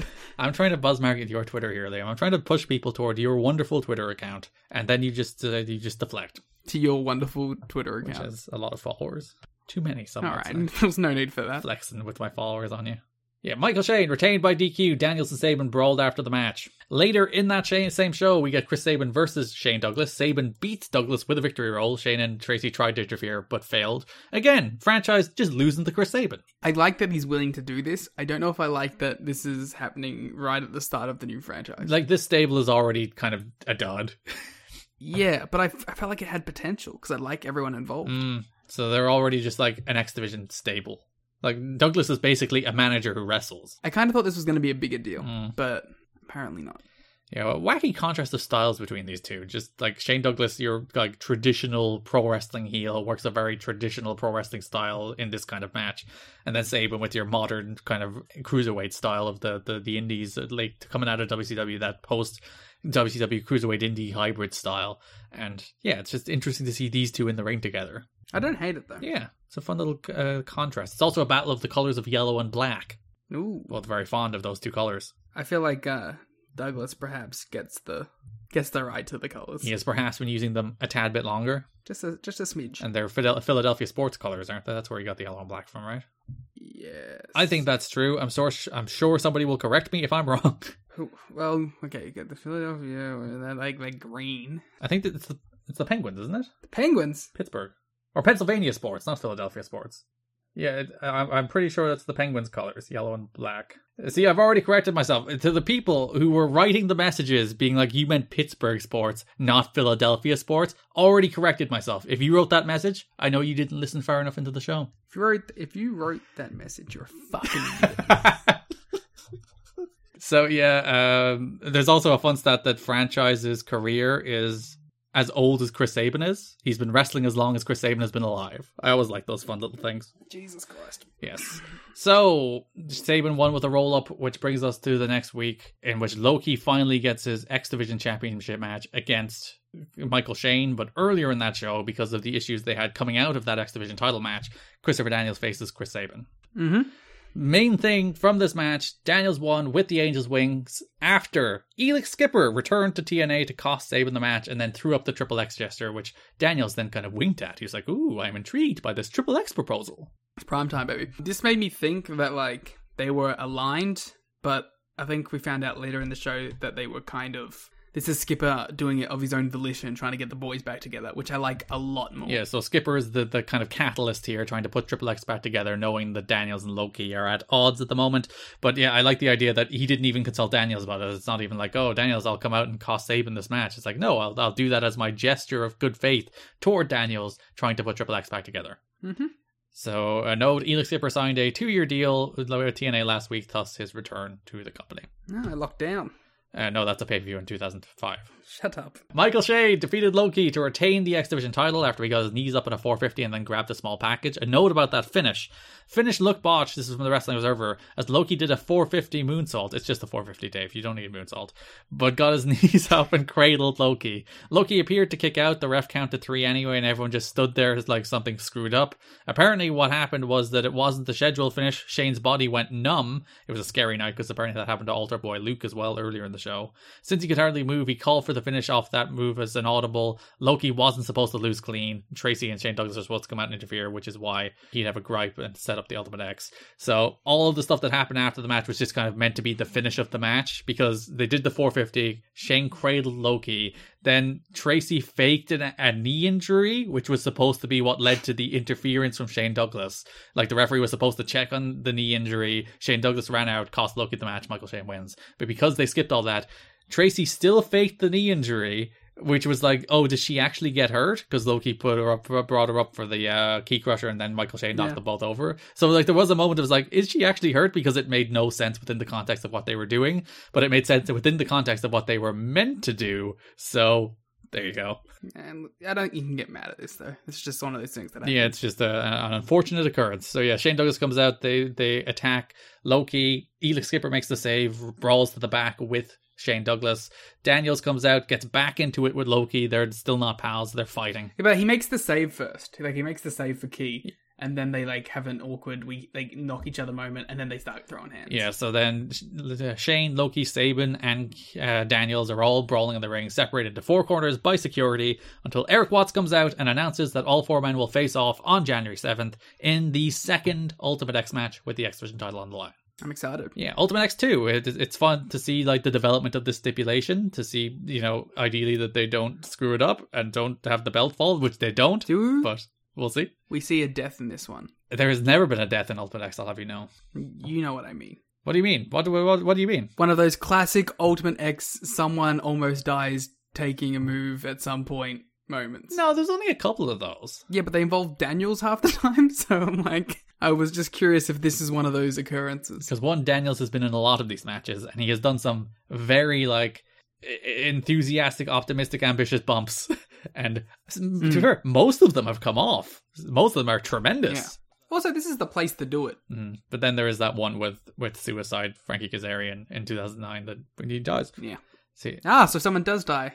No one has died. There's just been a suicide in Ultimate X, not a death. Hey. See what I did there? Has there been a homicide in Ultimate X? There has. There's been a suicide and homicide in Ultimate X, but not a death. A genocide. Not a genocide. No. She hasn't done one yet. If Sabu did Ultimate X, that would be a game changer. If it was genocide versus homicide versus suicide versus Sabu. In Ultimate X, yes. That is the pro wrestling dream match. Didn't Seidel used to have like a name like that too? Did he? I think Matt Seidel was genocide at one point. That's a weird name. I think that was... I'm going to find out. You keep going. Yeah, that's our X Division stuff for the month, for the most part. Building to Ultimate X next month, so we'll be covering that in the January 2004 episode. Ultimate X 2. It's crazy how Ultimate X with the X Division with a direction always feels so much better. And I think that's been the big problem. Like, I don't think the flatness of the X Division in the back half of the year has been Michael Shane's fault. I just think they've had no ideas for the X Division. Like, they have good talent. I also think that it's also not a priority for them, you know? I think that's illustrated by the fact that there is very few undercard X Division people at any given moment, compared to how it used to be, where it's like there'd be at least 2 X Division matches in every show. You know, Sanjay shows up every so often. Like, Sanjay's in the first show of the month where he faces Douglas and Shane teaming with Sabin, but then he disappears for the rest of the month. Eric Young appeared once or twice, but disappears. Like, the undercard X Division is basically non-existent. So, like, you have a good core group of talent. You have Daniels, you have Sabin, you have Shane, and you had Kazarian for a while, who's also disappeared. But it's just the lack of focus. Yeah, that's just why as soon as they have direction, it all comes across so much better. So that brings us to tag teams. We've kind of been talking about it throughout. We've been covering around it, but we'll cover the rest of the main segments. So we talked about that segment where Trill K came out and AMW confronted them, which led to the making of a 3-way tag team number 1 contendership match, which was AMW against Diamond and Swinger against David Young and Glenn Gilberti. The whole idea was Glenn Gilberti was like, oh, no matter who wins, we'll give Diamond and Swinger the title shot. So it was 4-on-2, but they still had miscommunication. They're still not on the same page, allowing AMW to win. Mm-hmm. This is your favorite story of the month, so I assume you have loads of things to say about it. It's more that I appreciate the promos. I like the sniping at each other throughout the month, and I like the just like the cartoonishly stupid interactions of, yeah, we have chairs for them right here, and then they're like, what, we didn't get no invite, and they look at David like, David, did you not tell them? And he's like, oh, I didn't tell them. My favorite part is Glenn Gilberti just says, do you think I'm stupid? To which Scott Hudson, Simon Diamond, and Johnny Swinger in unison say yes. Yes. And if you listen closely, you can hear just one woman in the crowd shout at the top of her lungs, hell yes! I'm enjoying it. You know me, I am a sucker for goofball heels. And these are for goofball heels. Yeah, Harris hit a wild crossbody off the top, taking out everybody. AMW are number 1 contenders to go on to face 3 Live Crew the next week for the NWA World Tag Team titles. Yeah, which feels like the biggest match possible. It's just kind of sad in its own way, isn't it? Yeah, but like, you know, they're 2 established teams at this point. So yeah, Diamond and Swinger at ringside, they got into it with David Young. They caused issues. Killings and Storm took them out with dives, but then Gilberti slipped in the back, hit Chris Harris with a chair, unbeknownst to 3LK. They were not aligned, but allowing 3LK to retain over AMW. I like that So this is just more talking about NYC. I like that Gilberti seems to seemingly likes David Young now because he's like picking Young over the other two. He loves him. He just wants to manage his success far into the future. It's his buddy. I personally would choose Diamond and Swinger, but you know what? To each their own. Well, he isn't the tag champs with Diamond and Swinger. He could be the tag champs with David Young. That's true. It's all just greed on his end. He wants the belts. He's jealous. Which actually makes sense to check out with Glenn Gilberti's character. So you know what? Yeah. It's almost like it's a good storyline. I like that Diamond and Swinger were both like, I don't like you saying that we're with Jarrett, like speaking on our behalf. I mean, we probably are, but like, don't you say it. Yeah. It's just like, we are men of our own authority. You do not speak for us. Yeah, I like this stuff. And I like the way like that comes from the fact that they were dragged into an alliance with David Young against their will. So like, Glenn's choice of talent to associate with isn't exactly on their level. Exactly. See? You're selling yourself on it. Yeah, there's deep layers to it I was not considering. Mm-hmm. So then we had 2 tag team matches on the last show of the month, December 17th, 2003. First of which was America's Most Wanted against Glenn Gilberti and David Young in a street fight. Little fun match. It's plunder with these guys, so it's probably gonna be good. Yeah, it's just like they're doing stuff. The finish is that Harris spears Gilberti into a ladder before Storm hits a swanton off the top through a table onto David Young, gets the pin. So yeah, it's good stuff. It's just good stuff. Storm feels like he's working real hard at the moment because he doesn't want to get left behind. There is a story that I didn't include because it felt mean-spirited, but you brought it up, so I'll bring it up.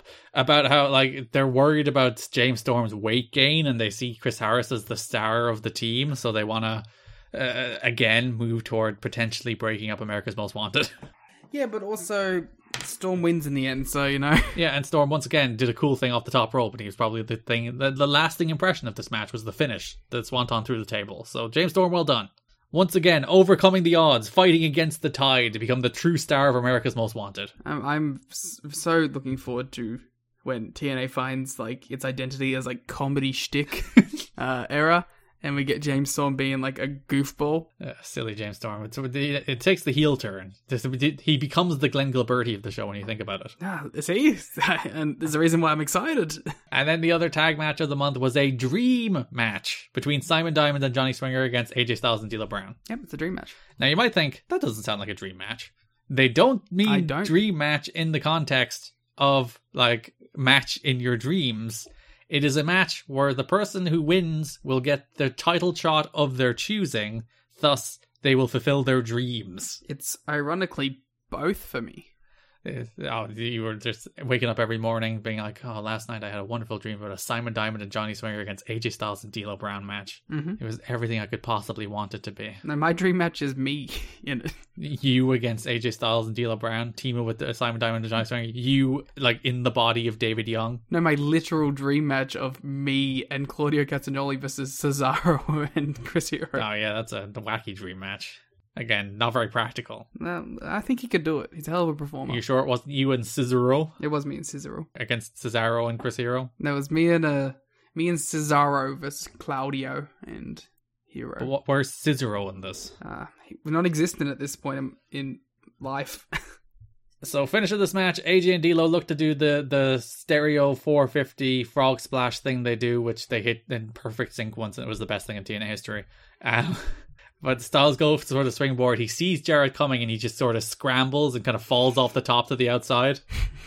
Yeah, rules. I think he was meant to do like a double springboard onto Jarrett and then start brawling, but I think it's almost better that he was like flustered and fell over. He ate shit. Yeah, he just fell to the floor. He was rough looking, man.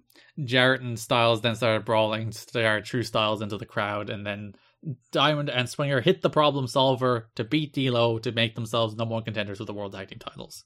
I like that Diamond and Swinger won this. Why? The team that's actually sticking around. That's a good point. Beating the team on their last match ever. And yeah, the idea here is that Jarrett has now taken Styles and D'Lo out of contendership for the world title because neither of them would get their dream match. And even before the match, they were like, we're fine with whoever wins. Whether it's me or you, we don't have a problem. We just want to take the belt off Jarrett. I hope Simon Diamond goes, alright, I want my NWA title match against Jeff Jarrett now. Who actually got the pin? I didn't know who actually got the pin. So technically they could demand the NWA world title match. They should.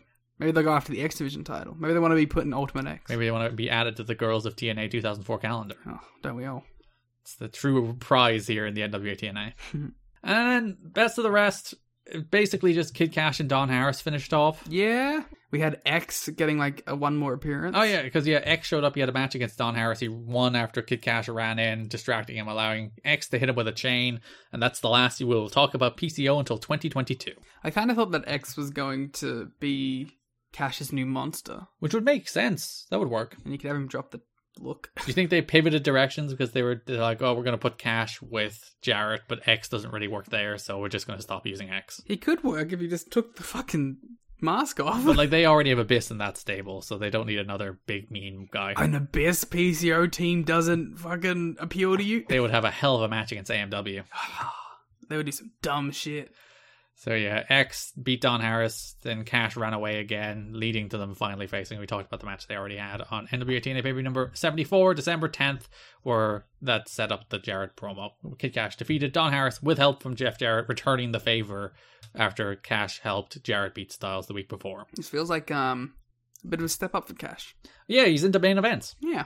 And he's in the Jarrett group. And fair enough, he's the guy to take falls in the main events, but he's still in the main events. I was thinking about while watching these shows how it's kind of Cash's longevity has been impressive. Because not only has he been around a long time, like others have, but he's been on TV like consistently. And he's been in stories consistently, because there's a lot of people who are on the show a lot, but Cash consistently, he had the thing with Trinity, which you can debate the quality of the stories, but... Yeah. He had the babyface run when he first came in. Yeah, and he was like just a random X Division guy, then he had the X Division title run, and he, like, even now, like, they gave him this little mini program with Don Harris for some reason, just because they're like, we need to give Kid Cash something to do. He had the Legends run. He had the Abyss tag team. So yeah, he's been a busy goose here in his first year and a half in TNA. He kind of feels like he's taken Lynn's kind of mid-card story guy role. That's true, especially if Lynn's not around to have that role. Mm-hmm. So those are our broad topics for NWA TNA in the month of December, the last month of 2003. We'll do like a more broad 2003 retrospective on Patreon. We talk about the best and worst of 2003. But like high level, quick thoughts. How do you feel about 2003, Liam? It had a lot of things I enjoyed, mostly during the start and middle. I think it petered off towards the end. I haven't left 2003 with the best taste in my mouth, but I'm a little more optimistic than I was the last couple months. Yeah, because like the first, 3-4 months of the year were the Vince Russo work shoot stuff, which not necessarily good, but it's watchable. Something's happening. Yeah, things are happening. You can laugh at it if nothing else. And then the middle portion of the year, I think they really did find their stride starting from that Jarrett Raven title match, where they built to that big title match, which was a big success that sold out the Asylum. It did a big number on pay-per-view. And that was the moment where they were like, we can do this. We can actually be a wrestling company that promotes matches that people want to watch. And I think then they had a few months basically between the Jarrett Raven title match and the Super X Cup, whereas like that's the peak of TNA so far. Like, it's not all perfect. There's some like up and down months, but like for the most part, it's going in the right direction. Then you get the Super X Cup, probably the best show in TNA history at that point. 100%. And then you get the show after that, which is the Raven versus Douglas Hare versus Hare match, which is a really good, satisfying blow off to that story. And then October, November are really, really like just lifeless, just absolutely lifeless.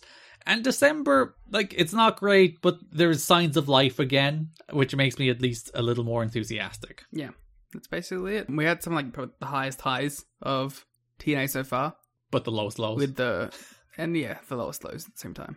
Yeah. It's just annoying, like, that this company would be so good if it just focused on being a wrestling company, but half the time they don't want to be that, or they're too busy trying to be something else. Or they're too busy just making the show all about Jarrett. Yeah. There you go. That's 2004. Let's go very quickly show by show if there's anything. 2004? Oh, sweet. We can skip 2005. It's December 3rd. It's the NWA TNA baby number 73. You have any other notes? I want to comment on, I forgot to mention, AJ Styles' baby blue gear. I like it. Yeah, it's perfect. I love this gear. It's his best gear so far for me.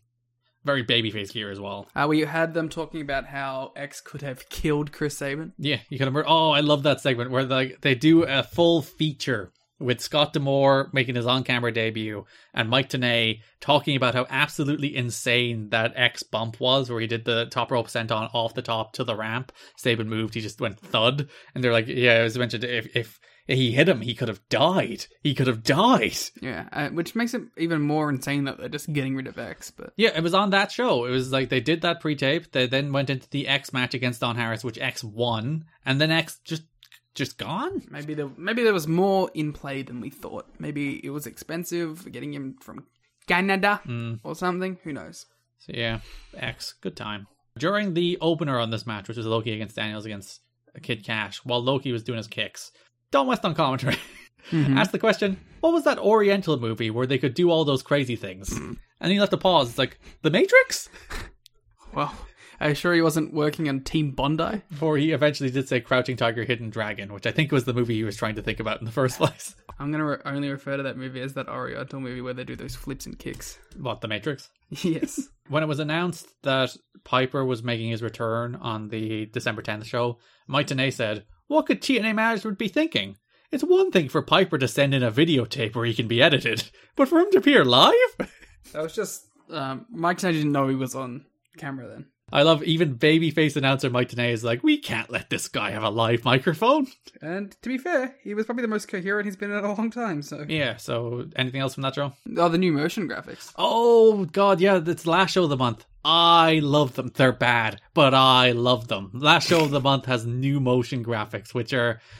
First, they start with saying Eric Watts presents. They misspelled Eric. They added a C. But Eric Watts proudly presents, and then they run down the card and they do the classic, like, turn around. My favorite moment, if you watch it very closely, watch D'Lo Brown. This is on the You've Got to Be Kidding Me Twitter account. Go to TNA Superbot on Twitter, and you can see these motion graphics for yourself. But if you watch D'Lo, he does the turn around, he does his pose, and then he breaks pose to move away very quickly in the last second. It's so good. My favorite part of this is that they're all like 240p and pixelated. Yeah. Including the TNA logo. And like they're differently sized because for some reason like a tag team match has them all like tiny in the foreground, but a singles match is like normally sized, filling the entire frame.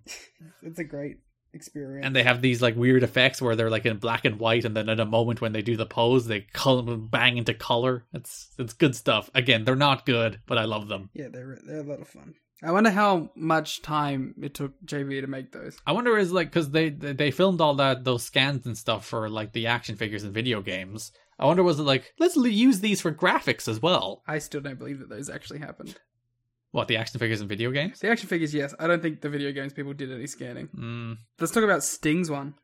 Oh, yeah, because they didn't have a PNG of Sting turning toward the camera, so it's just a JPEG still shot of him from like 2 months ago in wrestling. Tremendous. It's very good. It's like the Universal experience, Liam. When you Google Sting PNG, then you download what you think is a Sting PNG, but it actually has like the letterboxing in the background and you've been lied to. Yeah. Which happens to me all the time. Literally, it's the universal experience of when you try to make literally anything in Photoshop or even Paint on the internet, you get those people uploading fake PNGs.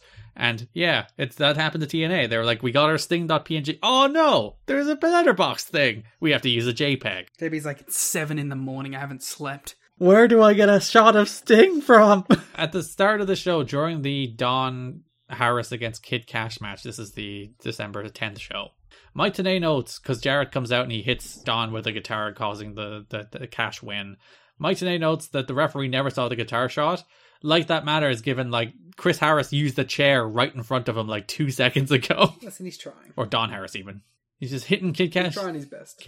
Yeah, bad referee. There's no rules in this company, Liam. No, the referees, like, I think are meant to be intentionally bad at this point. It's a commitment to the bit. I'll give them credit for that. I don't even mean that as a joke. I think they're intentionally making like Rudy to be like a bad ref, so they can get away with doing bad finishes. And then last show of the month, December 17th, NWA TNA paper number 76, which is the one we did the watch along for. Sorry, this is 75. I've mislabeled it in my notes. Yeah, you threw me up there, and I was like, what the hell? Yeah, the troops would have been the only thing I had to note, so. Yeah, so that's watch along at TNAchat.com, patreon.com/kiddingme. The dancing TNA girls were wearing Santa hats. As one does. It didn't feel very Christmassy. I feel like they could have committed harder on that. They should have added some tinsel, added some kind of Christmas-related stipulation. Just do what AEW does and make graphics Just add some snow to graphics. Yeah. Sting is on the show. They should have had the Sting snow. And had Tony. Indeed. And very quickly, the December 24th and 31st shows were best ofs. December 24th was the best of the X Division. December 31st was the best of 2003. So December 24th had Jerry Lynn and Amazing Red versus Triple X. Styles Clash was named Finisher of the Year. Saban did a promo hyping up X2. They showed Saban and Hoobie from the Super X Cup finals. They showed a video about Daniels remembering the Triple X versus AMW match. A video about Sanjay winning the Triple Chance Invitational. The Triple X chance. Oh, whoa. That's when you have to beat all of Triple X, which has happened. Jeff Jarrett did it. Oh, no, he did the Triple X challenge. AJ Styles against Loki for the world title. Kid Cash's 2003 highlight was joining. Jarrett, Don Callis did a promo on Eric Watts. They showed Ultimate X. Michael Shane won X Division Star of the Year. And then probably the most important story development, Don Callis was talking to Goldilocks. And he's like, it's all about the money. And then Watts is on borrowed time. To which Goldilocks replied, how much money? Dun dun dun. Goldilocks, more like Goldie Digger. Wow, got her. And then December 31st, it was the best of 2003. AMW were named Tag Team of the Year. They showed a Diamond and Swinger against AMW match. Footage of Styles and Sting against Luger and Jarrett. Footage of Michael Shane and David Young wrestling in Mexico. Video on Jeff Jarrett this year. Then the Jarrett and AJ title match from the end of the year, not the first one. The scalping of Raven. A Shark Boy and New Jack new recap for some reason. They like that story. Shark Boy got over huge, remember? Highlights from Ultimate X. Again, I guess to promote the Ultimate X match coming up on January 7th. I think they did the actual match on the last one, so this was just the highlights. And then Jarrett versus Raven, which is probably still the biggest match in TNA history. Then they announced the nominations for Mr. TNA are AJ Styles or Jeff Jarrett. Who would you choose, Liam? Raven. Eric Watts. And then ended it with the cage match between Abyss and Northcutt against Raven and The Gathering. Wait, I can't even vote for Kid Cash. He had a sign telling me to vote for him. He did. Well, you could vote for who was like the final two, and then the final two would be announced. I'd probably vote for AJ Styles. Wow. You'd be shocked to know. Anti-Jeff Jarrett agenda. That's me. So that's it. That is December 2003, as you underline AJ Styles in the show notes, just to make sure everybody knows. That is December 2003 in TNA. We'll be starting into 2004 on our next episode. As we mentioned at the start of the show, we'll be doing our 2003 TNA draft and our 2003 TNA year in review on Patreon over the next couple of weeks.